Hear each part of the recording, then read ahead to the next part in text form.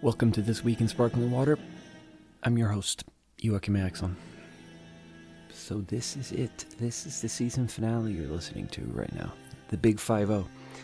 I think we should just start by talking about this thing that everyone's talking about. That sort of scandal that's roiling through Euro-American relations. And if you've been living under a rock, let me restate this for you. Joe Biden was inaugurated to be the new president on January 21st, and it has since been revealed that he stole some music from Finland. And the Finnish government is involved and they're investigating it, and Joe Biden might be a criminal in Finland. So I think we should zoom in on this and let's really check it out for ourselves. So I'm going to first play you a piece of music called Finlandia, composed by a Finnish composer named Sibelius. So let's just listen to 10 seconds of this. Are you ready?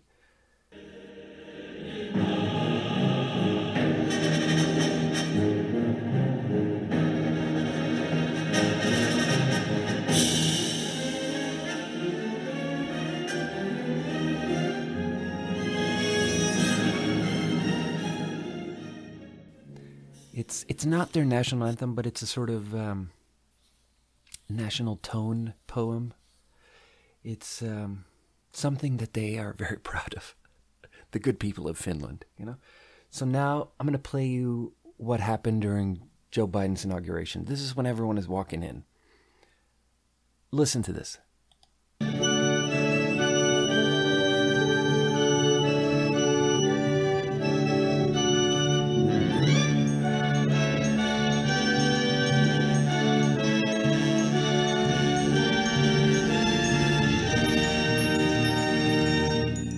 It's like there's this little...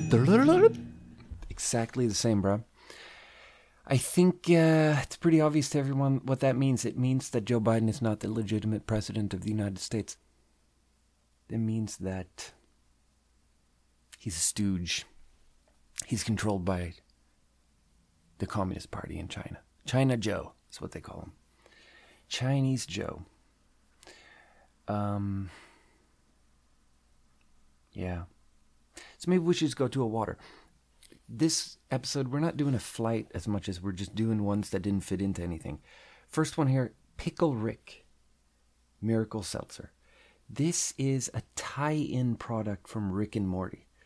There's an episode of Rick and Morty where Rick turns into a pickle, and people really like this episode. Now, I like Rick and Morty as much as the next guy, but I don't get that episode so much maybe. But, I think Rick and Morty is one of those really...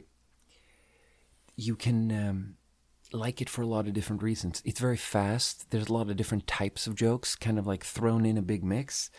And two different people can laugh at very different things in it. And I think it's very easy to get annoyed with the fan base.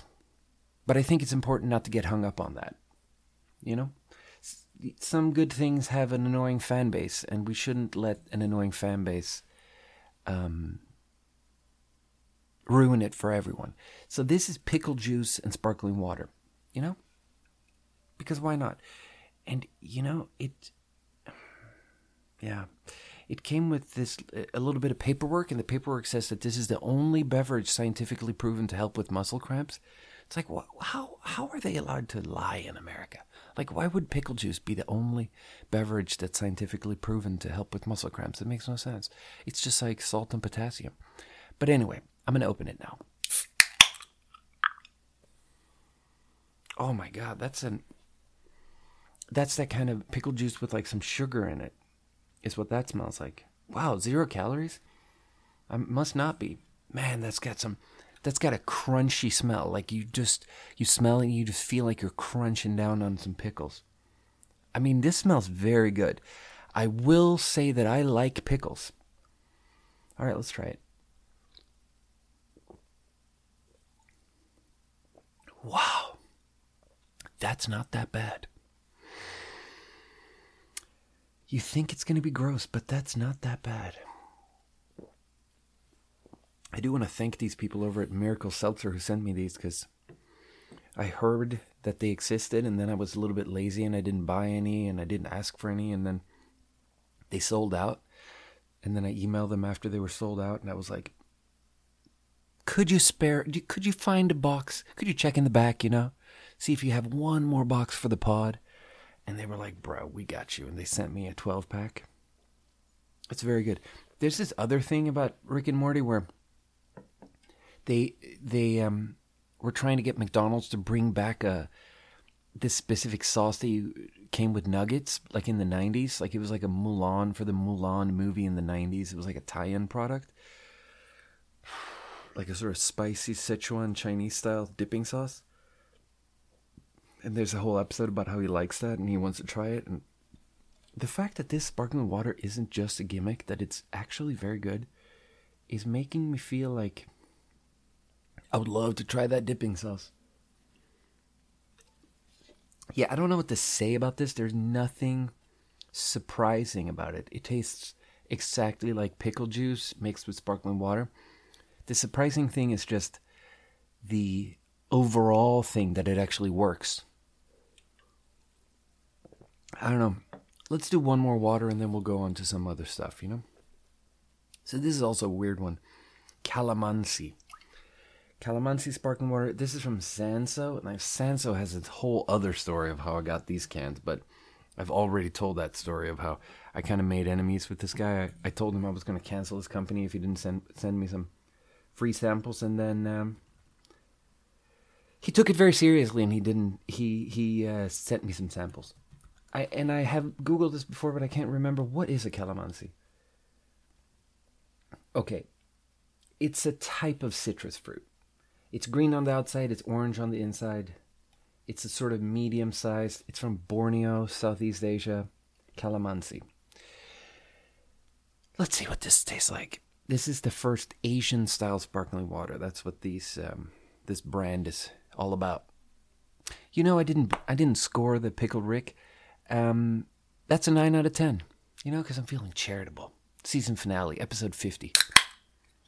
Calamansi from Sanso. Okay. It's a citrus fruit.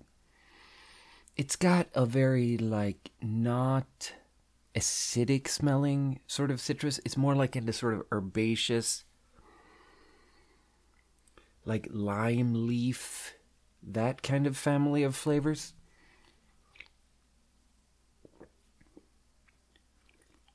Yeah, it's pretty weird. It's pretty different, actually. I mean, I guess it's pretty close to maybe a clementine or something like that, but like a very green, not yet ripe clementine. Like in that direction, where there's some weird bitterness to it because it's not ripe yet, but still actually pretty good somehow. Not great. I'm feeling charitable, but yeah, I mean,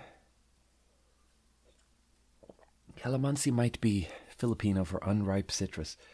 I'm going to give that a 7 out of 10. And with that, all right, let's go on to something else. So here is something I was thinking about. I'm just going to start chronologically. A week or two ago, I was driving with my girlfriend. I'm learning how to drive a car, okay? I was driving, and I told her that I was going to practice driving with Marissa, that I used to live with. Friend of the pod, as they say. And so as I tell her this, she gets a little bit mad because it's she feels like that's not COVID safe.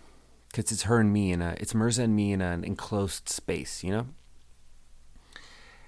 then my girlfriend has this thing that she says, where she says that I'm not thinking about her. I'm not taking her into account, because when there's COVID and we have this relationship, and the relationship includes a sort of social contract of considering each other's levels of comfort vis-a-vis COVID, right? So she's a little bit more careful about COVID than I am. She has asthma. She feels like if she got COVID, she could die. Like,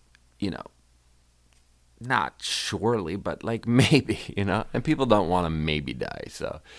So, and that's something I respect, and therefore I make concessions and do things differently.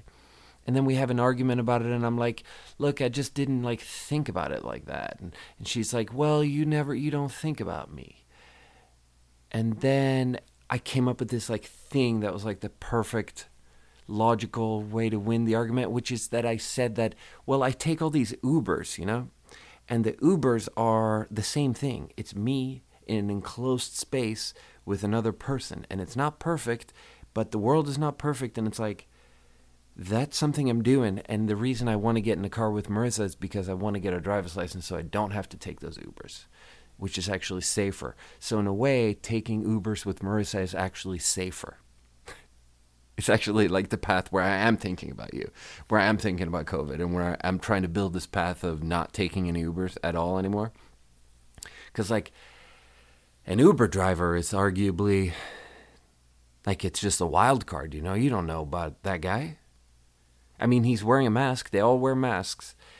But with Marissa, I know what her deal is. And I know that she's very careful and that she takes it seriously and that she meets very few people and that, the mask use and the social distancing and everything.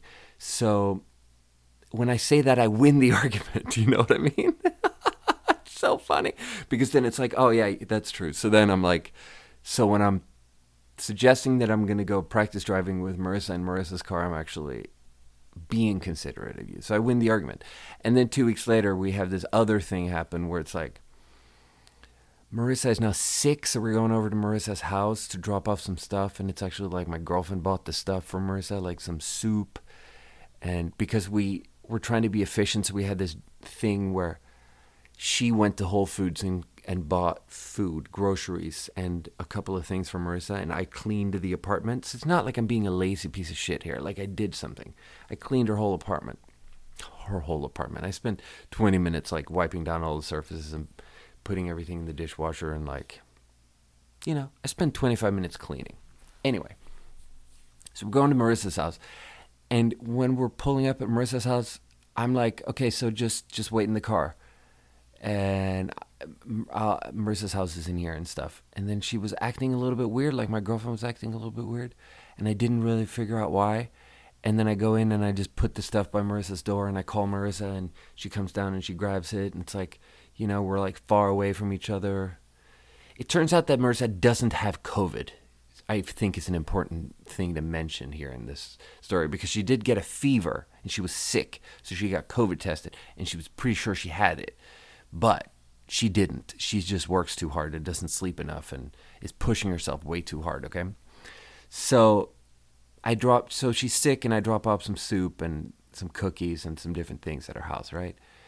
And then when I get back to the car, my girlfriend's like pissed. And then she's like, well, I wanted to meet her. And then she's like, well, you never think about me.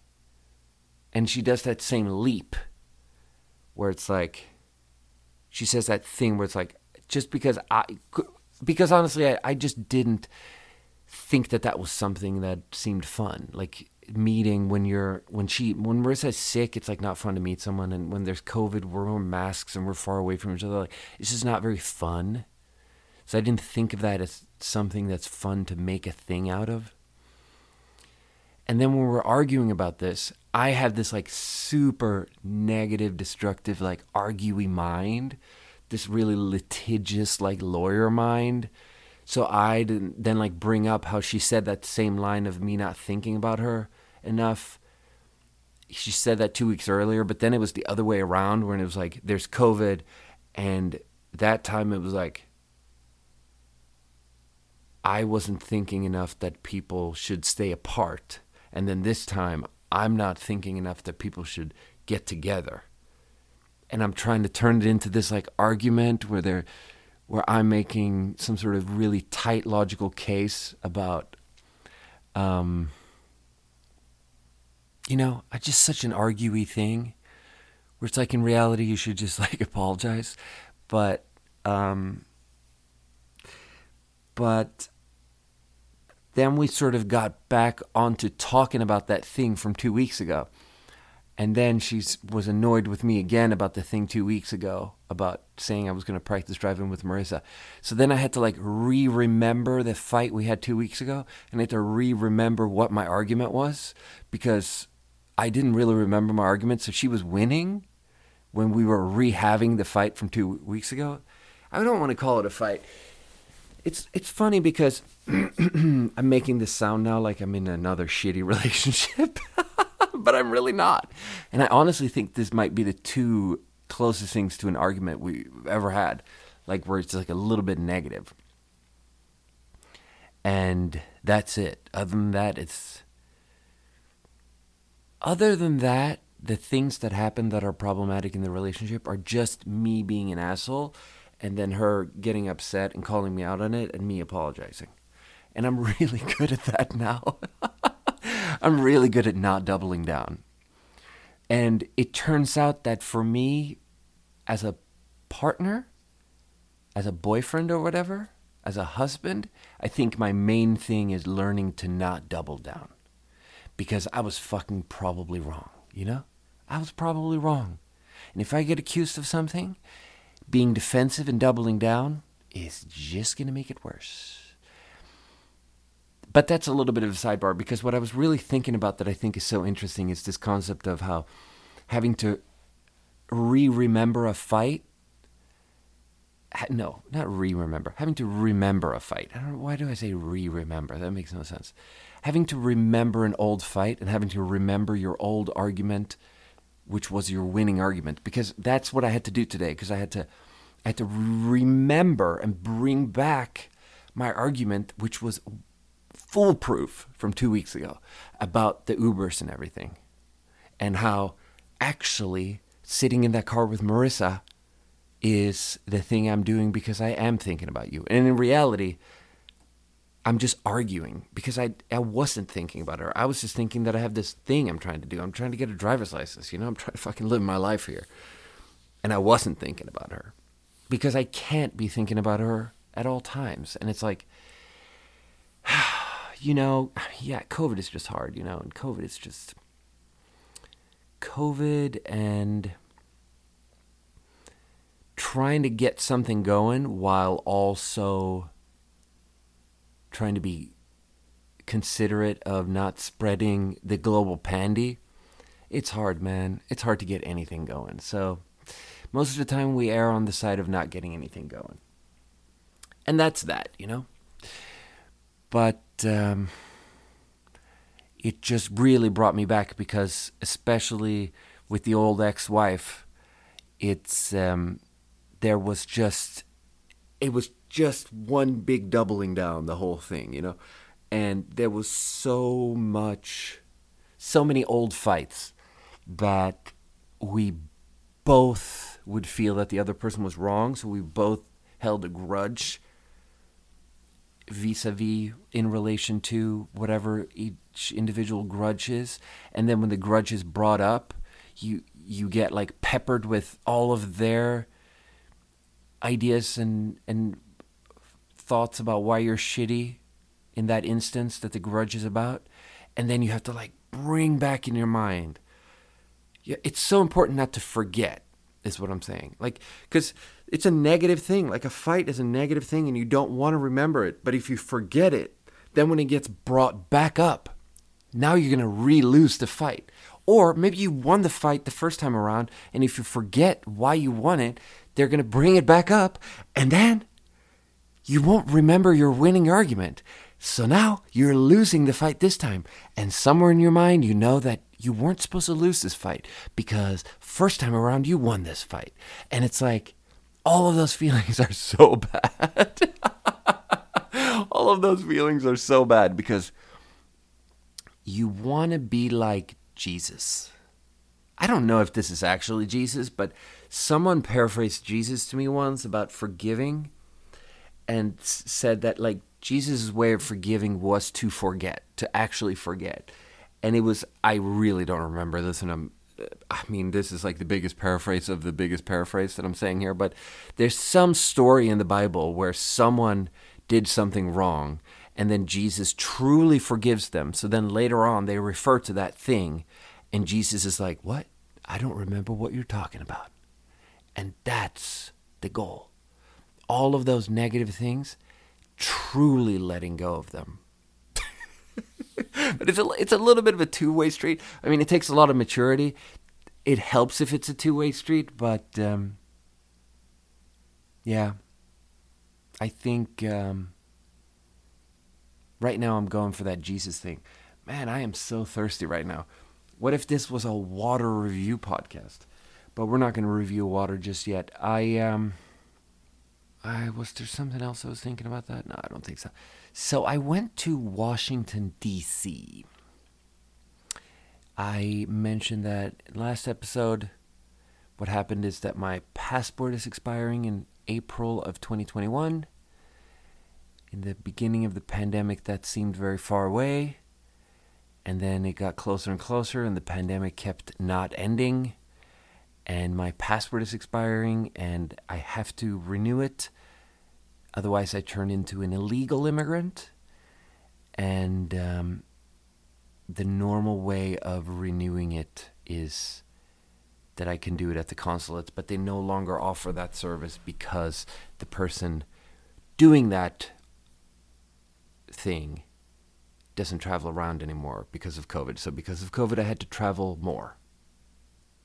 And because of COVID, I had to either go to Sweden, I can renew it in Sweden, or go to Washington, the Swedish embassy in Washington, or go to New York, the general consulate. Is that what it's called?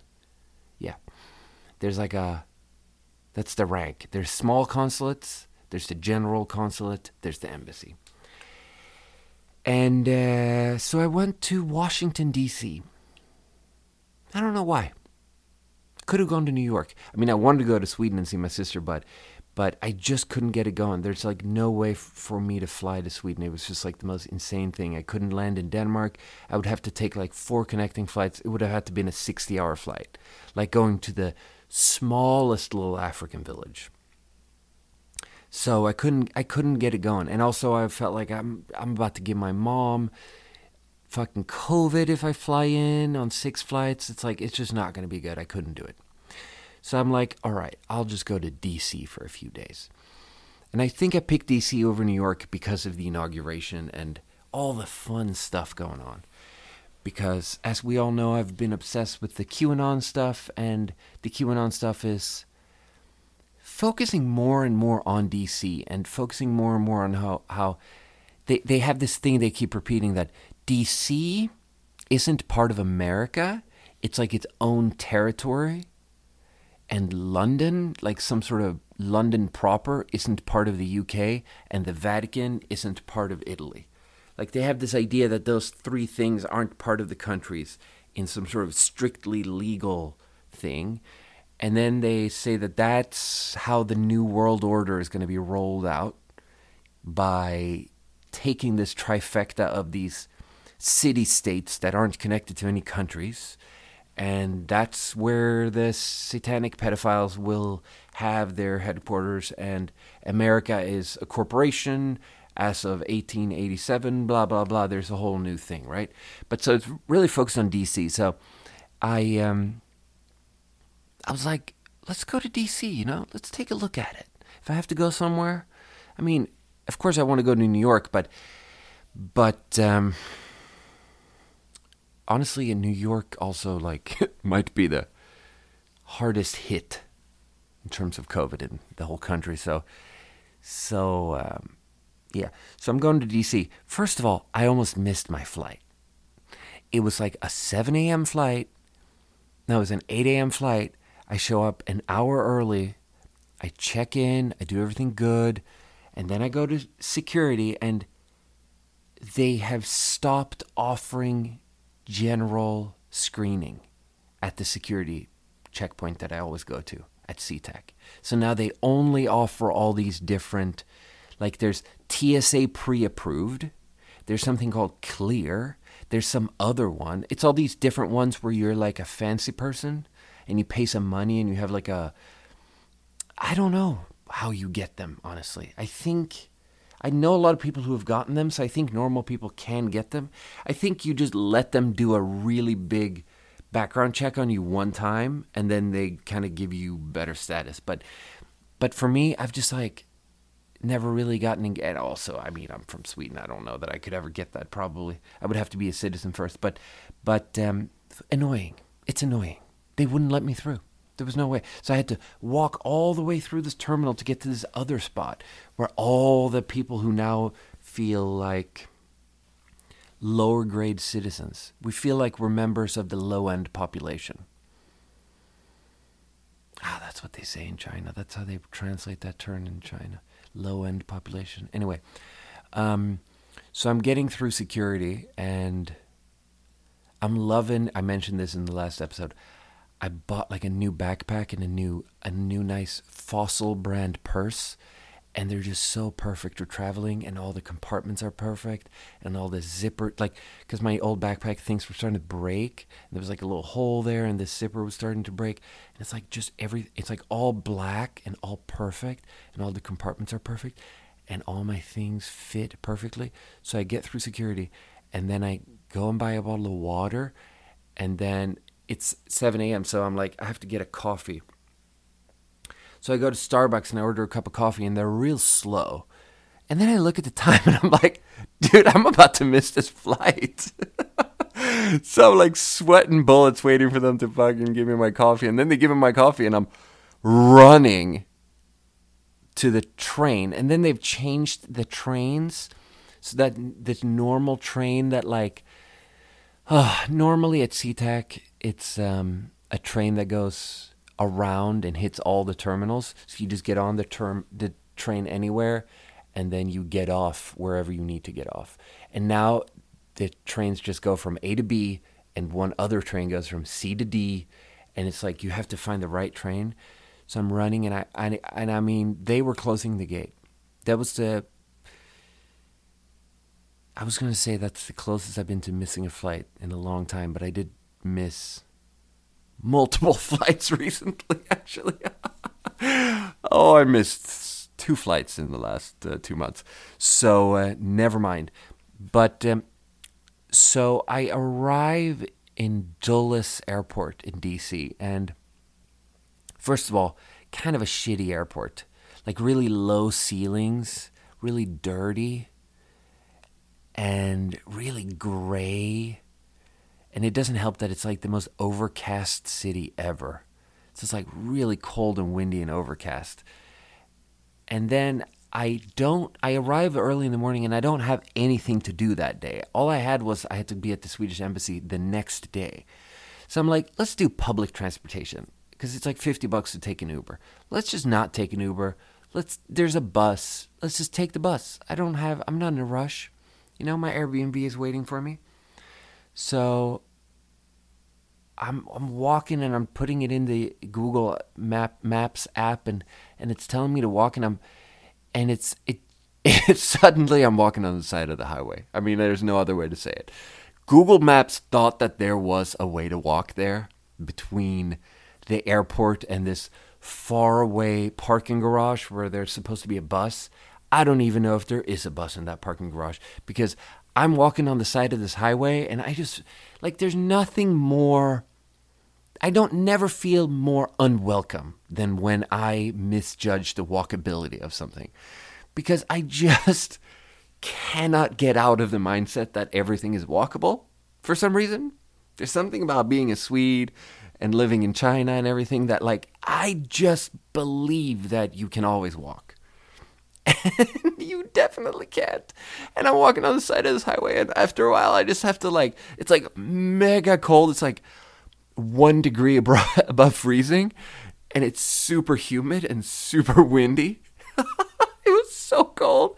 And I'm just like this fucking garden gnome, just like this giant garden gnome, walking on the side of this weird 7-lane highway. And I just had to turn back. And I turn back and I go back to the airport and I'm kind of like walking back and forth.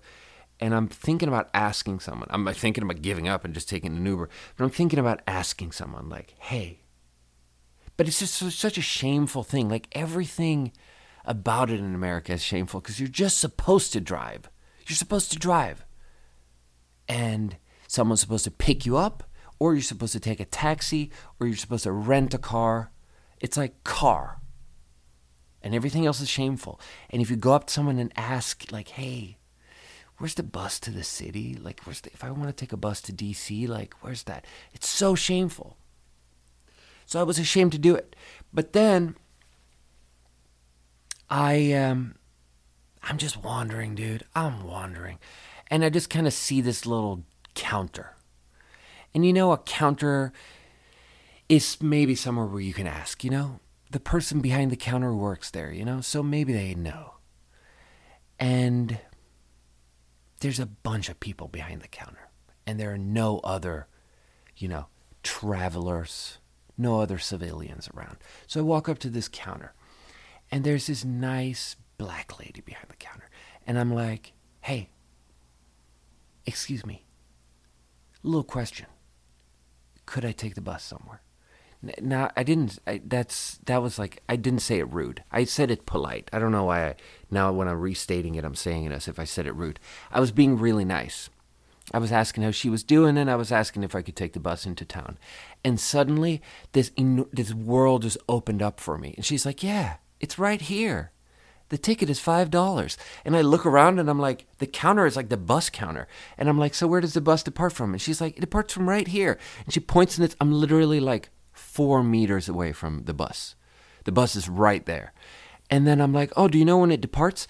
And this guy, this like nice elderly black man comes from around the counter, and he's like, I'll take you right now.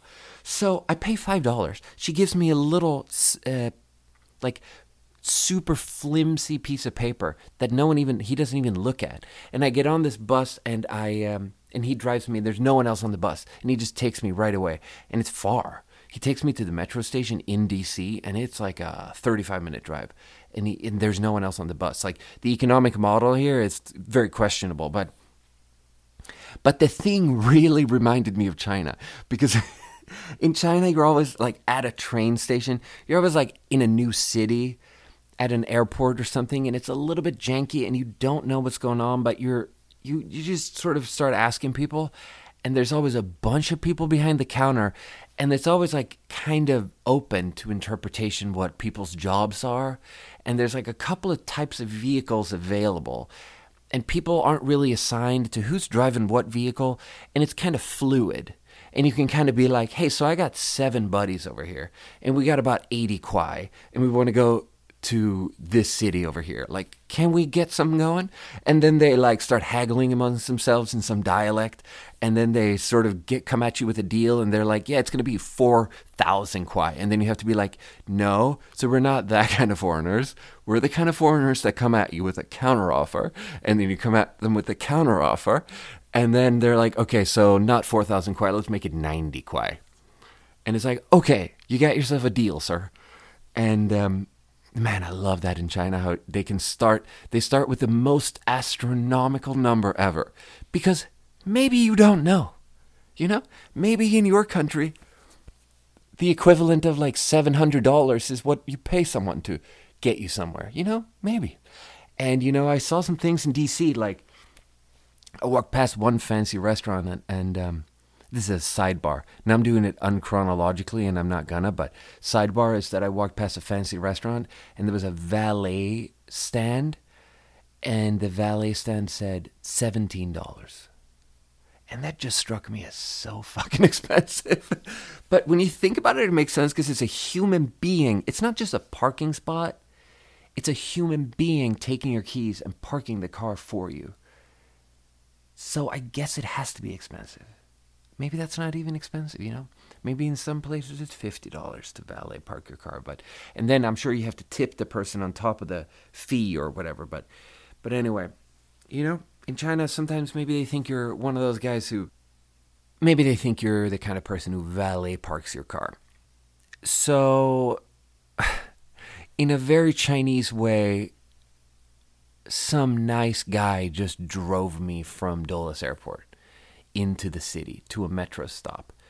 And then I get off, and it's so hard to judge when you're in a new city. America, I haven't figured out how to judge it because, like, DC is a city you know that there's some areas that are really sketchy, where it's like dangerous, and then like I don't know if the subway is where you get robbed. Like I don't know. I just kind of go for it. I don't worry about it too much, but I'm kind of looking at this city and I'm looking at the people, and it's like struggling to figure out what the vibe is. And then I'm walking around and I'm kind of feeling like this isn't a very good neighborhood.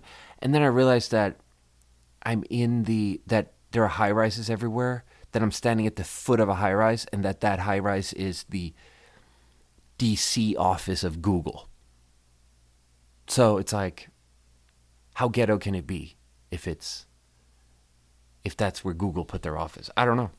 But so, I take the subway, and it's a completely empty subway car. And again, it's like, I mean, you feel a little bit safer if there's other people, but again, I just kind of went for it, and then I had to change, and they were, it was nice. The thing about it, though, I get off the subway, and I'm like, I check it on the map, and it's a 20-minute walk. My Airbnb is a 20-minute walk from the subway. And I have nothing going on, so I'm like, let's just walk to 20 minutes. And the thing about it is that one of the first things that struck me about DC is that it smells bad, really bad. Like really, really bad. Because the thing about cities and smell is it has to be seasonally adjusted. Because any smell is going to be subdued in winter, because it's just, smells don't really travel in the cold weather. And then when summer hits and when the heat waves hit, whatever smell you're dealing with is going to be so much worse. And this was like in the dead of winter.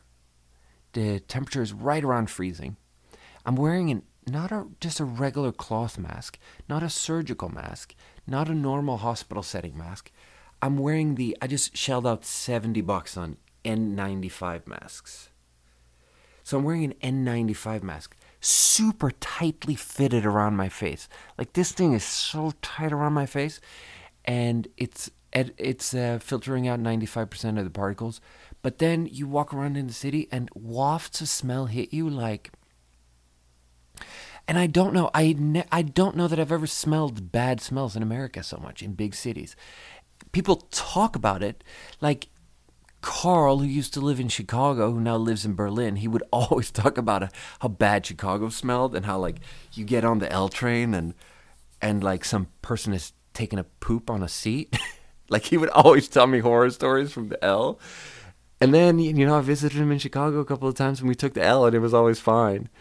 So Carl has a little bit of a flair for the dramatic. Let's be honest. If you ask Matt about Carl, Matt thinks that Carl has a little bit of a dramatic streak. And I just felt like maybe these people who talk about how smelly America is, maybe they're just being dramatic. But I don't really know, because maybe people talk about New York as the smelliest city, and like the subway in New York as the smelliest place. Maybe that's one of the tropes floating around in the American consciousness. But so I'm in DC, and these smells hit me, and for the first time I'm like, this is incredible. Like these were so sharp. Like what is that called? The big pool where they gather all the manure in a farm. It reminded me of that, where you get so much cow manure, just like a mixture of the urine and the fecal matter of the cows. Like just you have thousands of cows, and you take all of their urine and all of their manure, and you mix it together in this like enormous pool. And I don't even really know what they do with that, but I'm sure they do some chemical process with it. I'm sure they do something fun with it. But in Sweden, sometimes you come upon one of those when you're on a farm, and it's like this really otherworld. It's like an unnaturally strong smell, because like you can come across like cow poop, or like come across smells of pee, And that's one thing. But when you do this like unnatural thing that you gather 10,000 instances of pee in a big pool, and then you let it sit and like ferment and develop like these like strange chlorine, like super extreme sharp chemicals. It's next level. And the smells that hit me in DC at weird times too. I was like walking down the street and a smell hits me and I'm looking around like, is there even anything here? Like what? I don't see any trash. I don't see any homeless people. And then I realized that like, yeah, there's like a homeless person like all the way over there. And it's like, is his smell like wafting? And then you walk and it's like, you get another smell and it's like a tent. There's some homeless person's tent right next to you. And it's like, the smells were totally next level. Totally next level. And yeah, there was a lot of homeless people. The homelessness crisis in America has morphed recently. I hear different people talk about this in different places. And like supposedly in LA it's changed and it's gotten worse. Here in Seattle it has changed a lot because there is this new atmosphere of that we're making an exception for this period. I think that's the mood. I think that's what people are thinking. So like in Ballard where I used to live, there's the library I used to go to, the Ballard branch of the Seattle Public Library. Kitty corner from the library, there's a park. And there's a little skate park area and there's a little green area and there's like some benches. It's a very nice, modern looking, nice, clean, neat park. And sometimes in the far off dark corner, you would see a homeless guy. That's what it used to be like. And then now, with COVID, there's like 45 tents in this park of people living there for a long time. And it's interesting, man. I mean, it's interesting because it's like there are properties of people living on the first floor across the street from that park. And it's like the world's smallest little street. You're literally living, 10 meters from these tents. And you paid a lot of money for this property. I think a lot of those are little condos that people own. And it's interesting, man. It's interesting because it's like you pay all that money and you live on the first floor and you have these big windows. All those units right there, they're so nice. And they have these big windows and they're on the first floor and they're overlooking this street where it's always like, yeah, people can look in when they walk past. But now you have this new thing where there's like a favela, South American style tent city of homeless people living 10 meters from your house. And it's, I don't know, man. I mean, it's a problem. Like, I mean, I'm saying this as if I'm only seeing it from the perspective of the homeowner, which is so aspirational because it's like, I am so much closer to being homeless than being a homeowner. But, no, I mean, I also see it from, it's just bad. It's just bad because, yeah, I guess the economy fell apart a little bit and people ended up there a little bit more. People ended up being homeless a little bit more. And in DC, it's, I don't know how it's changed in DC, but there was a lot of homeless people and, yeah, just the same kind of screamers and stuff, but they smelled way worse. That's the one thing I'll say about it. Just as an objective third party here, guys. The stuff I smelled in DC was insane. It was completely insane. And so the first night, I'm like, I take this like 25-minute walk into beautiful part of town, Georgetown.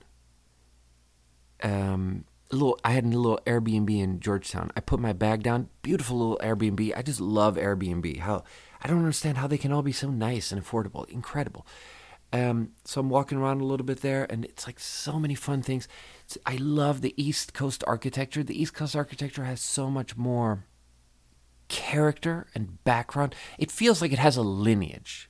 It feels like it came from something where maybe it's not old. Maybe you're looking at a building and maybe that building itself isn't old, but at least the guy who built it based on this older idea of how we build buildings. It's like red brick, brownstone, maybe they're called, just like that sort of East Coast. It really reminded me of those like things you see in New York, TV shows or whatever, of just like tall, beautiful, narrow windows, crammed in lots of units next to each other, tiny little green area out front next to the stoop, and beautiful architecture. But actually, what I was going to say about it is that there was an insane amount of rats. Like, I put my bags down and I looked on my phone for some food, and lots of good food around there in Georgetown. Beautiful area.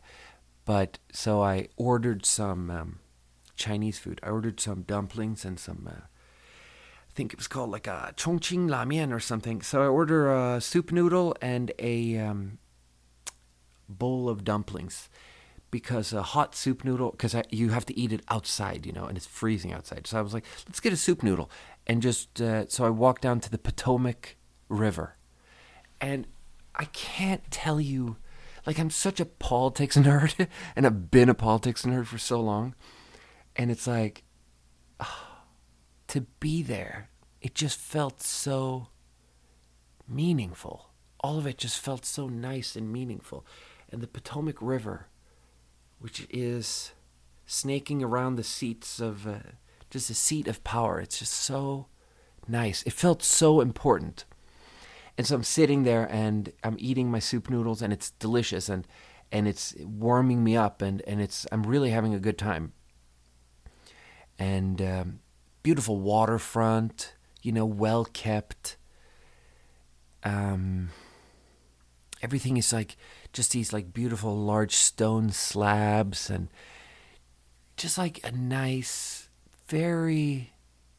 I'm really feeling the East Coast design philosophy more than the West Coast, where the West Coast is way more of this stucco. Everything is like tan colored fake materials.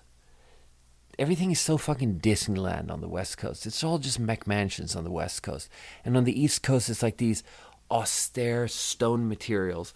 But as I'm sitting there on these beautiful stone materials, heating up with the soup noodle and everything, I'm like, I finish up and I go to throw my stuff away, and I have never seen that many rats. I walk over to this trash can, and I've never seen that many rats.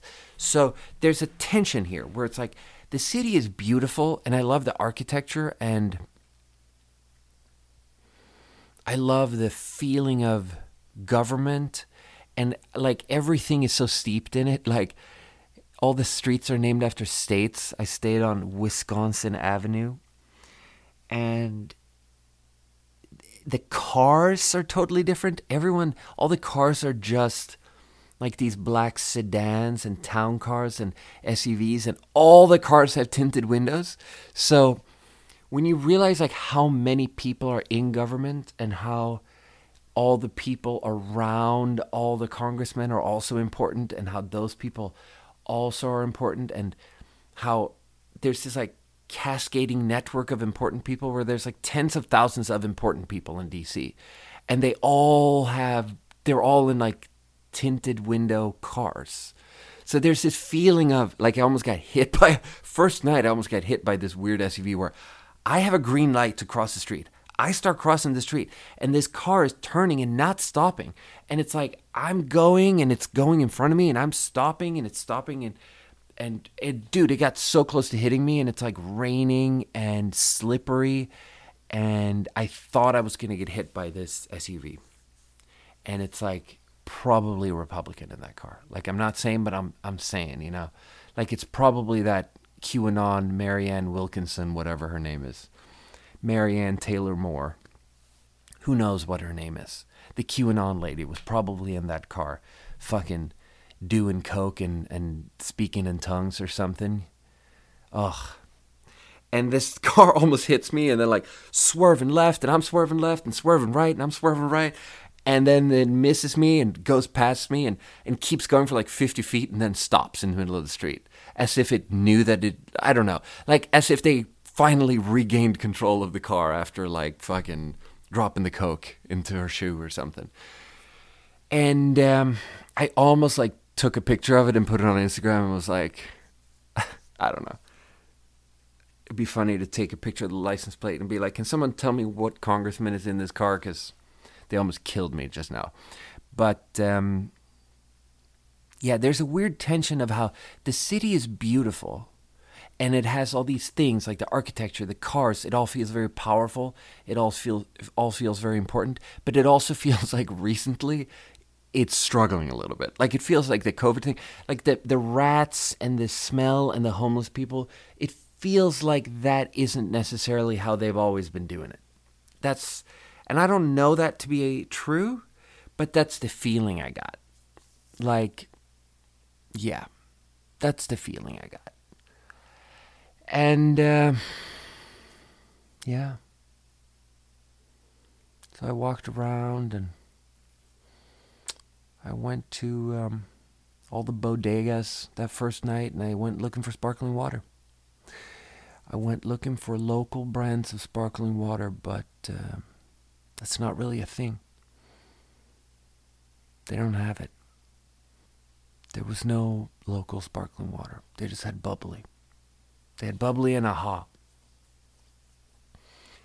And so I got a can of AHA. I got a can of a tall boy of green tea citrus, lightly caffeinated AHA. And I got a caffeinated Soylent, like the meal replacement drink, Soylent. And I got some snacks. And then that first night, I got screwed by the, what's it called? The time difference. Like jet lag hit me because I couldn't fall asleep. Because when I'm trying to go to bed at midnight, it's actually 9 p.m. in Seattle. I think that's right. And I had only had one meal. Because I woke up early, got on the plane, had like some crackers on the plane, arrived at the Airbnb at like 6 p.m. So I had some food, and then I only had that food at 6 p.m. So when I'm trying to fall asleep, I'm super hungry, and all the food I have is a meal replacement beverage, which is caffeinated. So at midnight, I'm hungry and I can't sleep, and I'm like trying to sleep. And then at 2 a.m., I do this. I just executive decision. I'm starving. I can't fall asleep. I order McDonald's delivery. And you know, the thing about the bus from the airport was like a really strong flashback to like a Chinese thing. It felt really un-American. It felt really Chinese.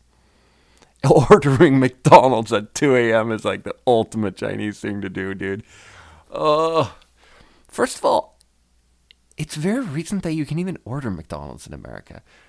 In China, for some reason, they've had delivery McDonald's for a very long time, and it's its own thing. Where like they have McDonald's invented a moped, McDonald's invented a box that goes mounted on the back of the moped with a compartment for hot stuff and a compartment for cold stuff. They have their own helmets that have the McDonald's golden arches on this red helmet. It's a beautiful helmet. And they have their own armada of tens of thousands of delivery guys. And you can order McDonald's and it'll show up at your house in like 15 minutes, any time of day. And it's beautiful. And you know, it's a very consistent product. And it's very affordable. A Big Mac is like $2. And honestly, not all Big Macs in the world are the same. In Sweden, a Big Mac is super expensive and really, really nice. It's like all organic. It's way fresher. Sometimes you get it and it's like, damn, dude, this looks better than the fucking food photography photo. Like, this is incredible. This is a beautiful piece of work. That's not what it's like in China or America. It's shittier, but In America and China, it's the same burger. Exactly the same quality Big Mac. And in China, it's so cheap. $2 you get it, and it's like the delivery fee is like fucking 30 cents or something. You know, you're talking 22 kwai and you get a Big Mac delivered to your house any time of day. So, yeah. And in China, I used to drive all these scooters, and I would have these little gasoline scooters, these little mopeds. And this one time, I got the McDonald's delivery driver to give me his helmet. Because it's not so cool to wear a helmet, you know? And we didn't really wear helmets so much, but I feel safety is important, and I wanted to wear a helmet. And I felt like that helmet, though, is enough of a hipster thing. I can wear the McDonald's helmet, and that will be cool. And that's what I did. And I wore that helmet like a motherfucker. And then I could, oh God, dude, this brings me back. I also noticed that the McDonald's employees had these like stonewashed denim, like really rough gray work pant denim pants with yellow stitching, and on the back pockets there was the golden arches embroidered into the back pockets on both pockets. And I fucking wanted those pants, dude. And I kept asking the guys for their pants, but they wouldn't give me their pants. They gave me their helmets, but they wouldn't give me their pants. And then I think it was David Phillips, his then girlfriend, now wife, Jessie. I think it was Jashi who was tutoring one of the bigwigs at McDonald's. And I asked everyone for the pants, the McDonald's pants, and she asked one of the bigwigs, hey, I got this foreigner over here. Can we get him 2 pairs of McDonald's brand work denim stonewashed gray pants? And she got me 2 pairs. And dude, I wore them shits until they fell apart. And when they fell apart, after years of use, they were my favorite pants, man.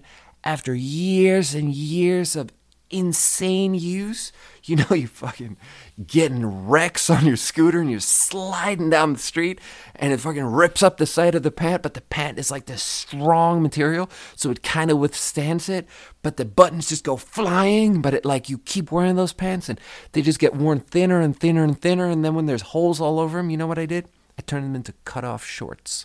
So I had these like insanely cool hipster McDonald's brand cut-off shorts. And that was maybe when I peaked, you know? Like that was maybe when I was the coolest. When I was wearing my cut-off shorts. No, not when they were shorts actually, because that's when the star's beginning to fade. But when I had those crisp-ass pants and that McDonald's helmet and I was driving that scooter around, look, man, I could do anything I wanted. I could do I could talk to anyone. I was in a state of mind where I would go to these parties and I would just walk up to anyone. Like, I wasn't afraid of anything. I remember being at a party once, and I can't even tell that story. But I insulted the Australian ambassador. But I can't tell you why, because there's too much contraband in that story. But the thing is that I know that I peaked then, and that was my time, because later I find myself wanting to recreate that feeling and that mood. And then, you know, like after 4 years in Shanghai, I moved to Sweden and enrolled in Chinese class. And then after a year of Chinese class, me and all the little China students, we do a foreign exchange semester in Beijing. So I'm in Beijing and I buy a scooter because I'm trying to recreate that thing I had in Shanghai. And I get a scooter, blah, blah, blah. I think I got an electric scooter. Everything was shittier because it was Beijing. And it's like the gasoline scooters in Beijing, I mean, it wouldn't go over well with the locals, you know? Because it's not legal. It was never legal, but in Shanghai we could do it, you know? Because we could do anything we wanted. And in Beijing, I fucking have to get an electric one. And then I order McDonald's with the intent purpose of getting the guy up to my apartment so that I can get the helmet. So I'm in Beijing. This is like 6 years after I had the helmet. I get him in my apartment. He gives me the food, and I'm like, I want to buy your helmet, is what I tell him. And I bring out the big bucks, the crispest, biggest bill they have, the 100 Kwai bill. It's pink. It's got Chairman Mao on it, like all of them. It's a crisp, pink 100 Kwai bill, okay? I'm like, give me your helmet, your McDonald's helmet, and I'll give you this pink crisp boy right here. And he's like, damn, dude, you got the crispy straight from the bank, you know? Like, crisp Chinese money is super crisp. And he took it, and he gave me the helmet. And then 3 hours later or something, or maybe the next day, I don't even remember, he came back. And he was like, dude, I have to have the helmet back. You have to give me the helmet back. I got in so much trouble. And I think he tried to lie and be like, I lost the helmet, but they like wouldn't. They needed him to like go back and get the helmet then. If you lost it in the fucking ditch, go to that ditch. Like this helmet, like you're getting fired if you don't get this helmet back. Like they weren't fucking around. Because in Beijing, they're really anti-fun. You know, in Shanghai, I think I paid those guys probably like 30 Kwai or something to give me the helmet. You know, because we just looked at the world and we just like came up with deals. You just tell the world what you want and you try to like come up with a deal, you know? You negotiate. And it's beautiful and it's fun oriented. And in Beijing, it's like, no. Oh, you want to have that helmet? No, that's too much fun. And I mean, I have a heart, you know? So I gave him the helmet back. I didn't want him to lose his job or whatever. So he fucking comes back and asks for the helmet back. And that was so emblematic to me of how, you know, I'm trying to recreate something that I will never have again, you know? I peaked and I should just accept that. So after that, I just like accepted that now I'm going to live a smaller life and I'm going to be a smaller man and we're going to have smaller ideas and this is going to be an era of limitations, you know? Let's dream small. What was I talking about? How did I start talking about McDonald's, about my DC trip? I don't know. So then I go to bed and oh yeah, I ordered McDonald's. That's how I got into it. That's so funny. Oh yeah, and it wasn't good even. Like, or it's like this. At 2:04 a.m., and I have to wake up at 8 a.m. to go to the Swedish embassy, mind you. 9 a.m. I have to wake up at 9 a.m., let's be honest. At 2:04 a.m., I order McDonald's. And then we wait. And then you're in this situation where now I can't go to sleep. If I fall asleep, that's a big problem. Because then there's probably some man downstairs hoping to get in or something. So I write in the app, just put it outside of the door. And then I got some error message that that's not possible. And then the time is going. The estimated delivery time was 20 to 30 minutes, which is already like, that's not perfect. But, you know, it's 2 a.m. And then 30 minutes goes by. 40 minutes go by. And the food hasn't been picked up yet. There's no driver. And I'm starting to feel like this is a really bad idea. Because, like, if this now is a thing where I'm staying up for 2 hours because I was too hungry to sleep, I mean, it's just a bad time all around. But in the end, it took like 58 minutes for it to get to me. And the guy didn't accept just leave it outside of the door. He, like, called me 7 times and made me come down and grab it through the window from his car. And there was a lot of janky people on the street, even though it was a very nice part of town. So I eat a Big Mac and a Quarter Pounder. And let's be real, I also had a small ice cream, you know? Full disclosure, this podcast has always been about radical honesty. So I eat the ice cream and then I go to bed, and I fall asleep, and then I wake up and I walk down to my my Swedish embassy, and it's nice. It's nice. They do know what the mood is that they're going for in there. And it's like a McDonald's, like they have a brand and they know what the brand is and they make everyone know what the brand is. So when you go into a consulate wherever in the world, a Swedish consulate, it is the same mood. And the mood starts out with the color of the wood. It's wood that maybe looked expensive in the early 90s, like sort of light colored birch wood. I don't know if it's probably eco-friendly. It's probably affordable, like it didn't cost the taxpayers too much. It looks kind of cheap, but it's the same wood everywhere. And they went ham on this wood.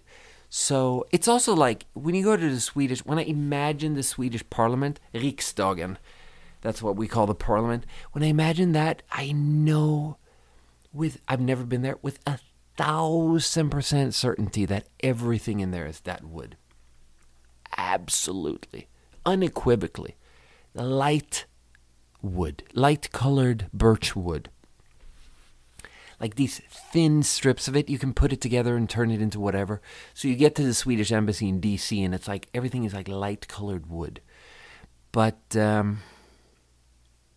yeah, the COVID protocol over there. I mean, the building is called House of Sweden, so I think that it's more than an embassy, and maybe there's like a little bit of a exhibition showing off Swedish stuff and something on the first floor, and maybe there's also an event space. Like it's probably other stuff. That's how we usually try to do it.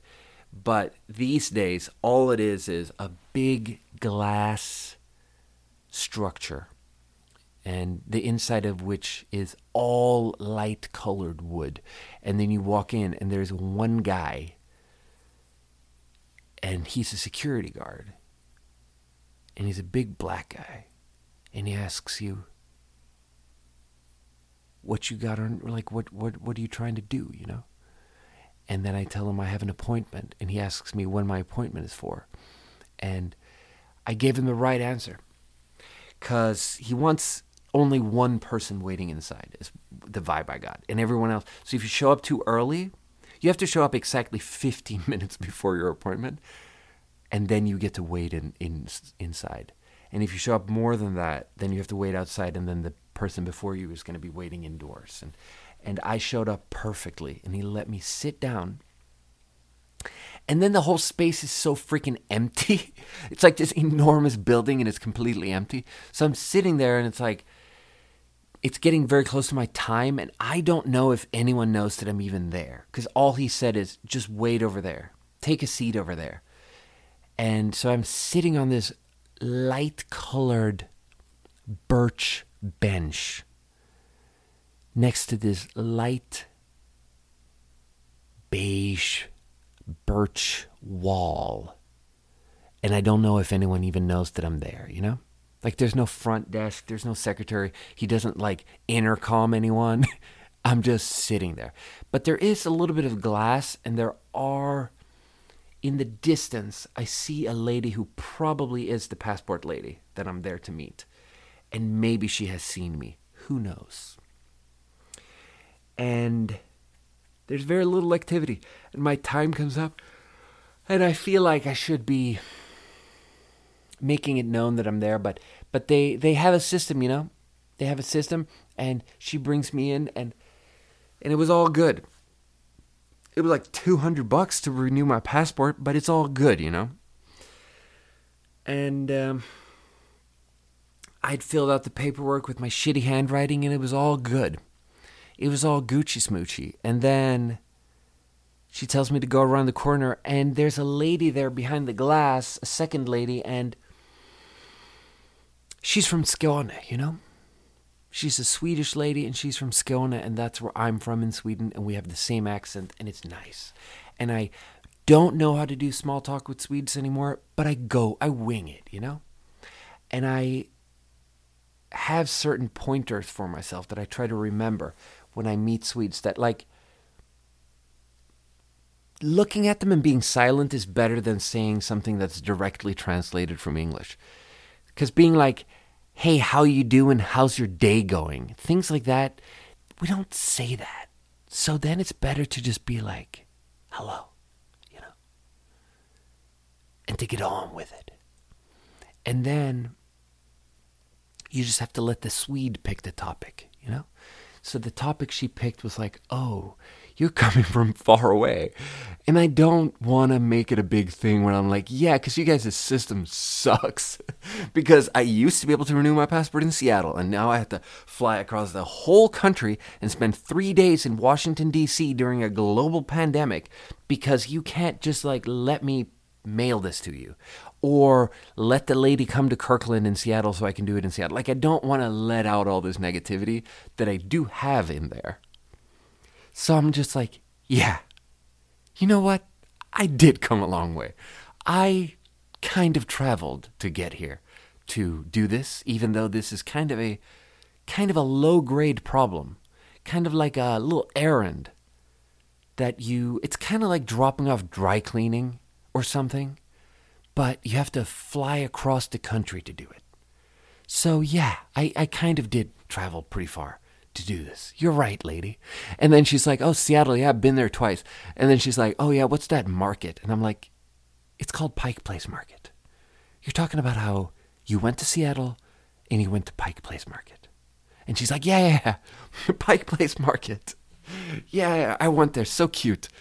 And then I went to, you know Starbucks? And I'm like, yeah, lady, I know Starbucks. I know what you're talking about. Coffee, right? They make coffee. And then she's like, yeah, Starbucks. That's from there. And I went to the first Starbucks. It's right next to the market. And I'm like, yeah, you're talking about that first Starbucks location. That's what you're talking about. And that's all that is, You're talking about how you went to Pike Place Market when you visited Seattle and you went to the first Starbucks location. We're having this conversation because I live in Seattle and that's apparently the conversation that you have to have with a Swede. But you know what? We're from the same little shitty place in Sweden, so I'm just going to humor you and I'm not going to make fun of you. And we're just going to have this conversation and I'm going to be like, yeah, Seattle, it's so cute. And you probably visited in summer and it probably wasn't even raining. It was probably green and nice and you walked around and nothing bad happened. It's probably what happened. You know what I mean? Because that's how it goes with Seattle. And that's the small talk we had. And then I took a new passport photo and I'd gone to the hairdresser. I'd gotten the really, really short bust sides, looking a little bit Third Reich-ish here on the sides, but it's all gooch. And then, the mullet is really coming in, so it's really like coming down off of the sides. The back curtain is, you can kind of see it from the front. That's what you want with a mullet. You want that thing in the back to be so big that you can see it from the front. And it's starting to come down over my shoulders, And then I got a little bit of volume on top, kind of short, but I put a little bit of product in it. I made it all nice. And then I wore my red Hawaiian shirt. And I did a little bit of a smile, and then she took the picture, and I looked at my face, and I hated my ugly fucking face, but at least I have a mullet and a Hawaiian shirt, So I'm like, yeah, lady, that's a great photo. Even though I should have been like, can we take one more, because my face is ugly. But, yeah. And then she was like, yeah, 2 weeks, you can pick it up in Seattle. And they were all very nice about it all. It was nice. It was nice. And then I left and went back to the Airbnb, and I was like, I should go for a run. But the thing is that I'd only slept 5 hours on account of the whole ordering McDonald's at 2 a.m. thing. So I was tired, and I just sat there on my phone, and I didn't go for a run. And here's the thing. I did this thing that successful people do, that I imagine that successful people do. I did this thing that's very aspirational that I wanted to be true for me, where I go on a trip, and on the trip I bring not only the shoes that I will be wearing for everyday use, I also brought a pair of running shoes, a pair of sneakers for exercise. And I brought sweatpants to go running in and a hoodie to go running in, okay? I brought this whole workout outfit. I'm going to be there for 3 days. All 3 days I'm going to go for a run, each of the 3 days. 3 runs is how many runs I'm going to get in on this trip. You know how many runs I got in on the trip? 0. I never even put on these running shoes that I fucking schlepped across the country. Doesn't that just kill you? You have dreams. You dream of something happening a certain way, and then it doesn't happen like that. You want to be a kind of person who goes on a trip, and then when you're on the trip, you exercise. But instead, you're the kind of fucking delusional person who not only don't you exercise, you also have these delusions that make you carry all that shit with you on a trip. Doesn't that just break your heart? But that's what I did. So instead, I sat there on my phone for like an hour and a half. And then I was like, I should probably go eat something now. So I should probably go eat something. I should probably, see D.C. Like, that's what it was really about. I wanted to see Washington, D.C. So I had the whole day in front of me, and I walked it. I walked the whole thing, and I walked from Georgetown to the White House. And it was like a 40-minute walk, but I wanted to see it because it's like Pennsylvania Avenue stretched. I mean, there's several Pennsylvania Avenues, but Pennsylvania Avenue Northwest beams out from a part of the White House all the way to my Airbnb, basically. So I walked down Pennsylvania Avenue, and I kind of cut off here and just look at the different neighborhoods and the architecture and all the stuff. And it's a lot of like pretty nice looking hotels. It's a lot of fancy restaurants, and it's a lot of shit like when you read those like Washington Post articles about how Trump has some lawyer and the lawyer is always having lunch at some famous watering hole for politicians down the street from the fucking White House or something, and some journalist is sitting on one table over, and they overhear Trump's lawyer saying something secret and some crazy new Trump idea. And the restaurants all look like places where that sort of thing goes down, where there's a lot of congressmen horse trading, shit like that. But then there's also like a slightly lower tier restaurant that just seems like the whole city, that gives the city this feeling of it's a working man's city too. Because as much as there's like an incredible amount of power and money and everything in being in control of the most powerful country in the world, there's also a lot of work behind it. Like there's a lot of long hours, and like you have to eat a lot of food, and it's just like work. There's a lot of just like people in suits just kind of working hard is what it's looking like. People looking kind of tired. Like it's not all fancy. That's the vibe, But so I walk all the way to the White House. And honestly, when I'm walking up there, I'm feeling like I'm going to have this like incredible emotional experience, because it's been like a week since inauguration. And I didn't like Donald Trump.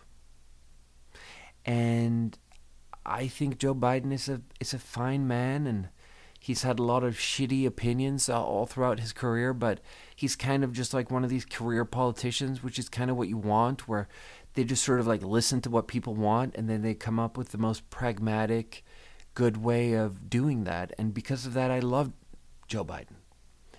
And I felt like I was going to see the White House, and I was going to feel like we're back on track. We're going to go back to the thing we were trying to do under Obama, which is to save the planet from climate change and, to get people some rights and to reverse this incredibly destructive trend of the middle class being hollowed out and all these things. And it's like, I'm going to see the White House, and even if it's far away, I'm going to see the White House and I'm going to have this strong emotional thing. But it's like, dude, I get there and it's like, bro, it's military. It's all military.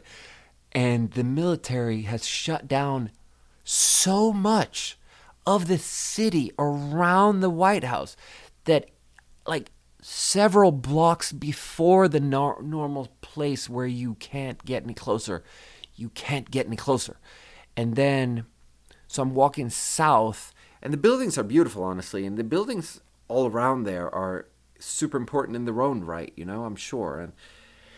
And there's all this stuff going on, but they have asked for the White House. I'm walking south, and it's like I can see the south lawn through this fence, and the fence is a black, tall riot fence. Like, it's some sort of like strange militarized mesh tall riot fence that has these cement blocks behind it that is keeping it up.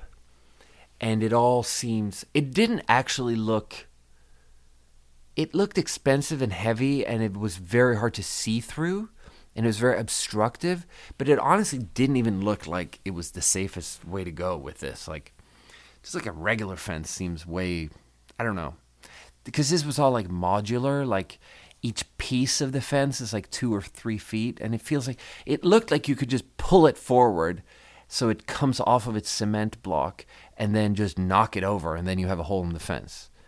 Like, they didn't even look attached to each other. I don't know what's going on. But the thing is that I couldn't even barely see the south lawn, and I couldn't see the White House at all. So then I'm walking south because I'm like, I have to be able to see it from straight south or straight north. That's just the feeling I get, that you can see it from ahead. Like, you can't get up close to the White House. You can't get on the grass. But there's like you see pictures. People picket outside of the White House, like outside of the fence, and the White House is like far back in the distance. So I was like, that's probably the south, straight south. So I walk all the way south, and I get to the spot where I'm right in between the White House and the Washington Monument, the big, very phallic pillar monument. And I'm looking, and it's like, dude, you can't even see the White House. Like, you cannot see it at all. There's just trees. So then I'm like, oh, it must be that you can see it from the north, like straight north. That must be the facade that you see sometimes. So I walk, and it's like, I keep circling the White House, and it's so big, and it takes me so long to walk around it. Oh.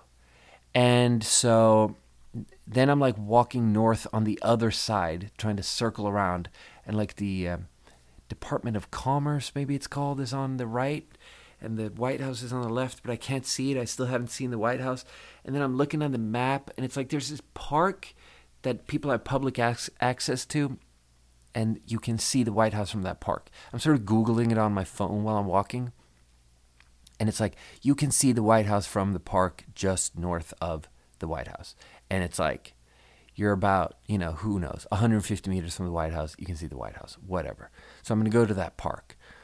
And it's like everything is militarized, and there's just, everything is fenced off. Everything's a military checkpoint. It's not just that there's hella cops, there's hella military everywhere, and I can't get anywhere. And I'm like, I want to ask them, like, hey, is there any vantage point from which I can see the White House?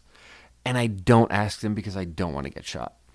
And then in the northeast corner of this enormous square of impenetrable fencing and military checkpoints, I find a little something called the White House gift shop. And you know what? In my whole trip, maybe the White House gift shop was just one of the nicest things. Because you walk in there and it's all like, it's Kamala Harris on a fucking coffee mug. And it's like old guy Biden on a fridge magnet. And it's shit like that. And it just felt nice. Because it felt really mundane and normal. And it felt like... it felt real. It felt real is what it felt like. It felt like Joe Biden was president. And... yeah. So then I keep walking past the gift shop. I went in the gift shop. I didn't buy anything. And then I get to the park. And the park is... so not accessible. Like, I mean, it's so close. You don't even understand how close it is. Like, there are multiple military checkpoints. And, like, I end up on the inside of a fence. And I'm like, can't even get out. And I'm asking these, like, military guys, hey, can I, like, fucking step over this fence here so I can leave? And they're like, no, you have to walk down to the other end of the block where we made an opening. And it's like, bro, why? And yeah, so I get to this entrance to the park, which is closed, and it's covered in, I don't know, signs. You know, people write on a piece of cardboard, Joe Biden, you better not fuck this up.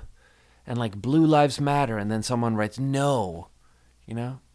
Just like infinite, like a lot of BLM stuff. 80% of it was like BLM stuff. And some lady was like, hey, will you sign our petition so that the 11 million illegal immigrants can get a path to citizenship?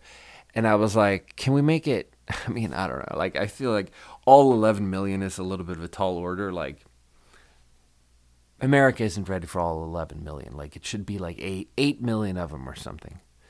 But it wasn't a situation like that where we were negotiating. It was a petition. So I was like, lady, for a petition, let's make it 11 million. You know? So I signed a Democrats Want Open Borders petition. And they emailed me promptly. Because I gave them my real name and my real email and my real zip code and everything. And then I never got to see the White House. And I was stuck there. And the whole thing, from me leaving the Airbnb to walking to the White House and circling the whole White House, more than 3 hours. More than 3 hours of walking. So then I'm like, okay, well, the Capitol building. January 6th, there was a storming of it. Those people got very close. They got into it. I don't need to get into it. Not even on a legitimate tour or anything. We don't have to do anything like that. I just want to see the building from the outside. So I take the subway. I ate a hot dog. And then I take the subway to the Capitol Building South, is what I believe the metro station was called.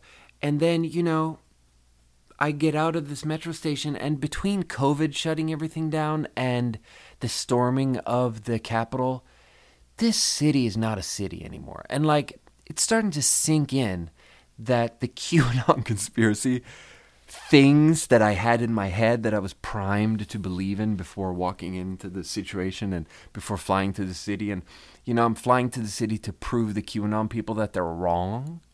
I'm flying to the city to prove to them that we have access to our politicians and America is still a democracy and it's not, you know, a failed military police state.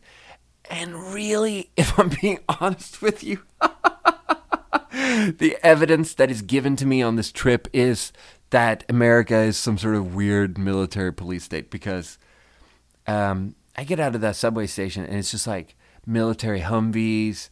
It's like weird circles of National Guard military guys praying. And it's like, guys, is there any coffee around here? I'm like, can I buy a cup of coffee?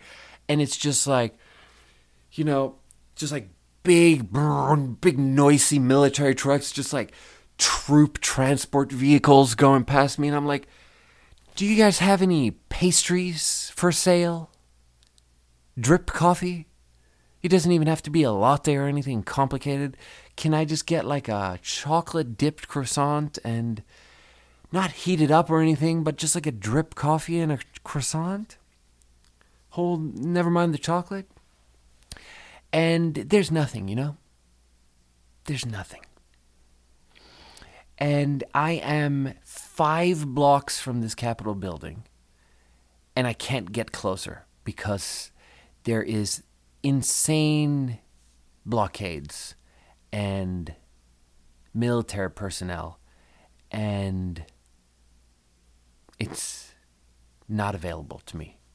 And then I start walking around it, see if I can get closer, because Google Maps really, hey, people at Google, they really do not know that this city is shut down. I'm just asking, like, hey, how do I get to the Capitol building? By walking. And they're just like, walk down the street. And it's like, the street doesn't exist anymore. And the map app does not know this, okay? So I'm trying to walk to the Capitol building and it doesn't happen, and then I give up very quickly. So then I veer off and just walk away from it all, and I'm just looking for coffee. So I find a strip with a couple of restaurants, and it's like everything looks so closed. It's like so rainy and dark, and there are no people anywhere except military people. And I see this one restaurant, and it looks dark in there, but I try the door, and the door is open, and I walk in. And there's an old Chinese lady sitting on a bar stool with her feet up on the bar. She's not wearing shoes or socks. And she has a small, very old television up on the bar playing a Chinese soap opera. And this sort of familiar, that just sort of beautiful, staticky familiarity of the Chinese language wafting out from this completely dark restaurant, just sort of enveloping me, was very nice. And I had a sort of like moment where I like almost asked her in Chinese what the hell is going on and if they're open. But I really fight that urge. In that situation, honestly, I could have, because you don't want to ask it. You don't want to just be a white guy and walk up to an Asian face and be like talking to them in Chinese immediately. You don't want to be doing that, because if they're Japanese, then you're a fucking racist piece of shit, white supremacist asshole. But in this situation, it's just her there and it's just me there, and she's watching Chinese soap operas, and I could have just done it. She's watching some bullshit like Sun Wukong, like Journey to the West. The Monkey King in the Journey to the West. Like, China has maybe made 1,000 television shows retelling the story of the Journey to the West saga, with the protagonist being a monkey who's really finicky and persnickety and has a lot of funny noises. And she was watching one of those. And I asked her if they're open, and she's like, no, we're not open. She had just forgotten to lock the door. So she's like, yeah, if you turn down there and just keep walking, you'll find some coffee. And I found some coffee, and I gave up. I was like, I'm not circling the Capitol building. I'm not doing the same thing I did with the White House. I'm just accepting that democracy is dead. And it's there. I mean,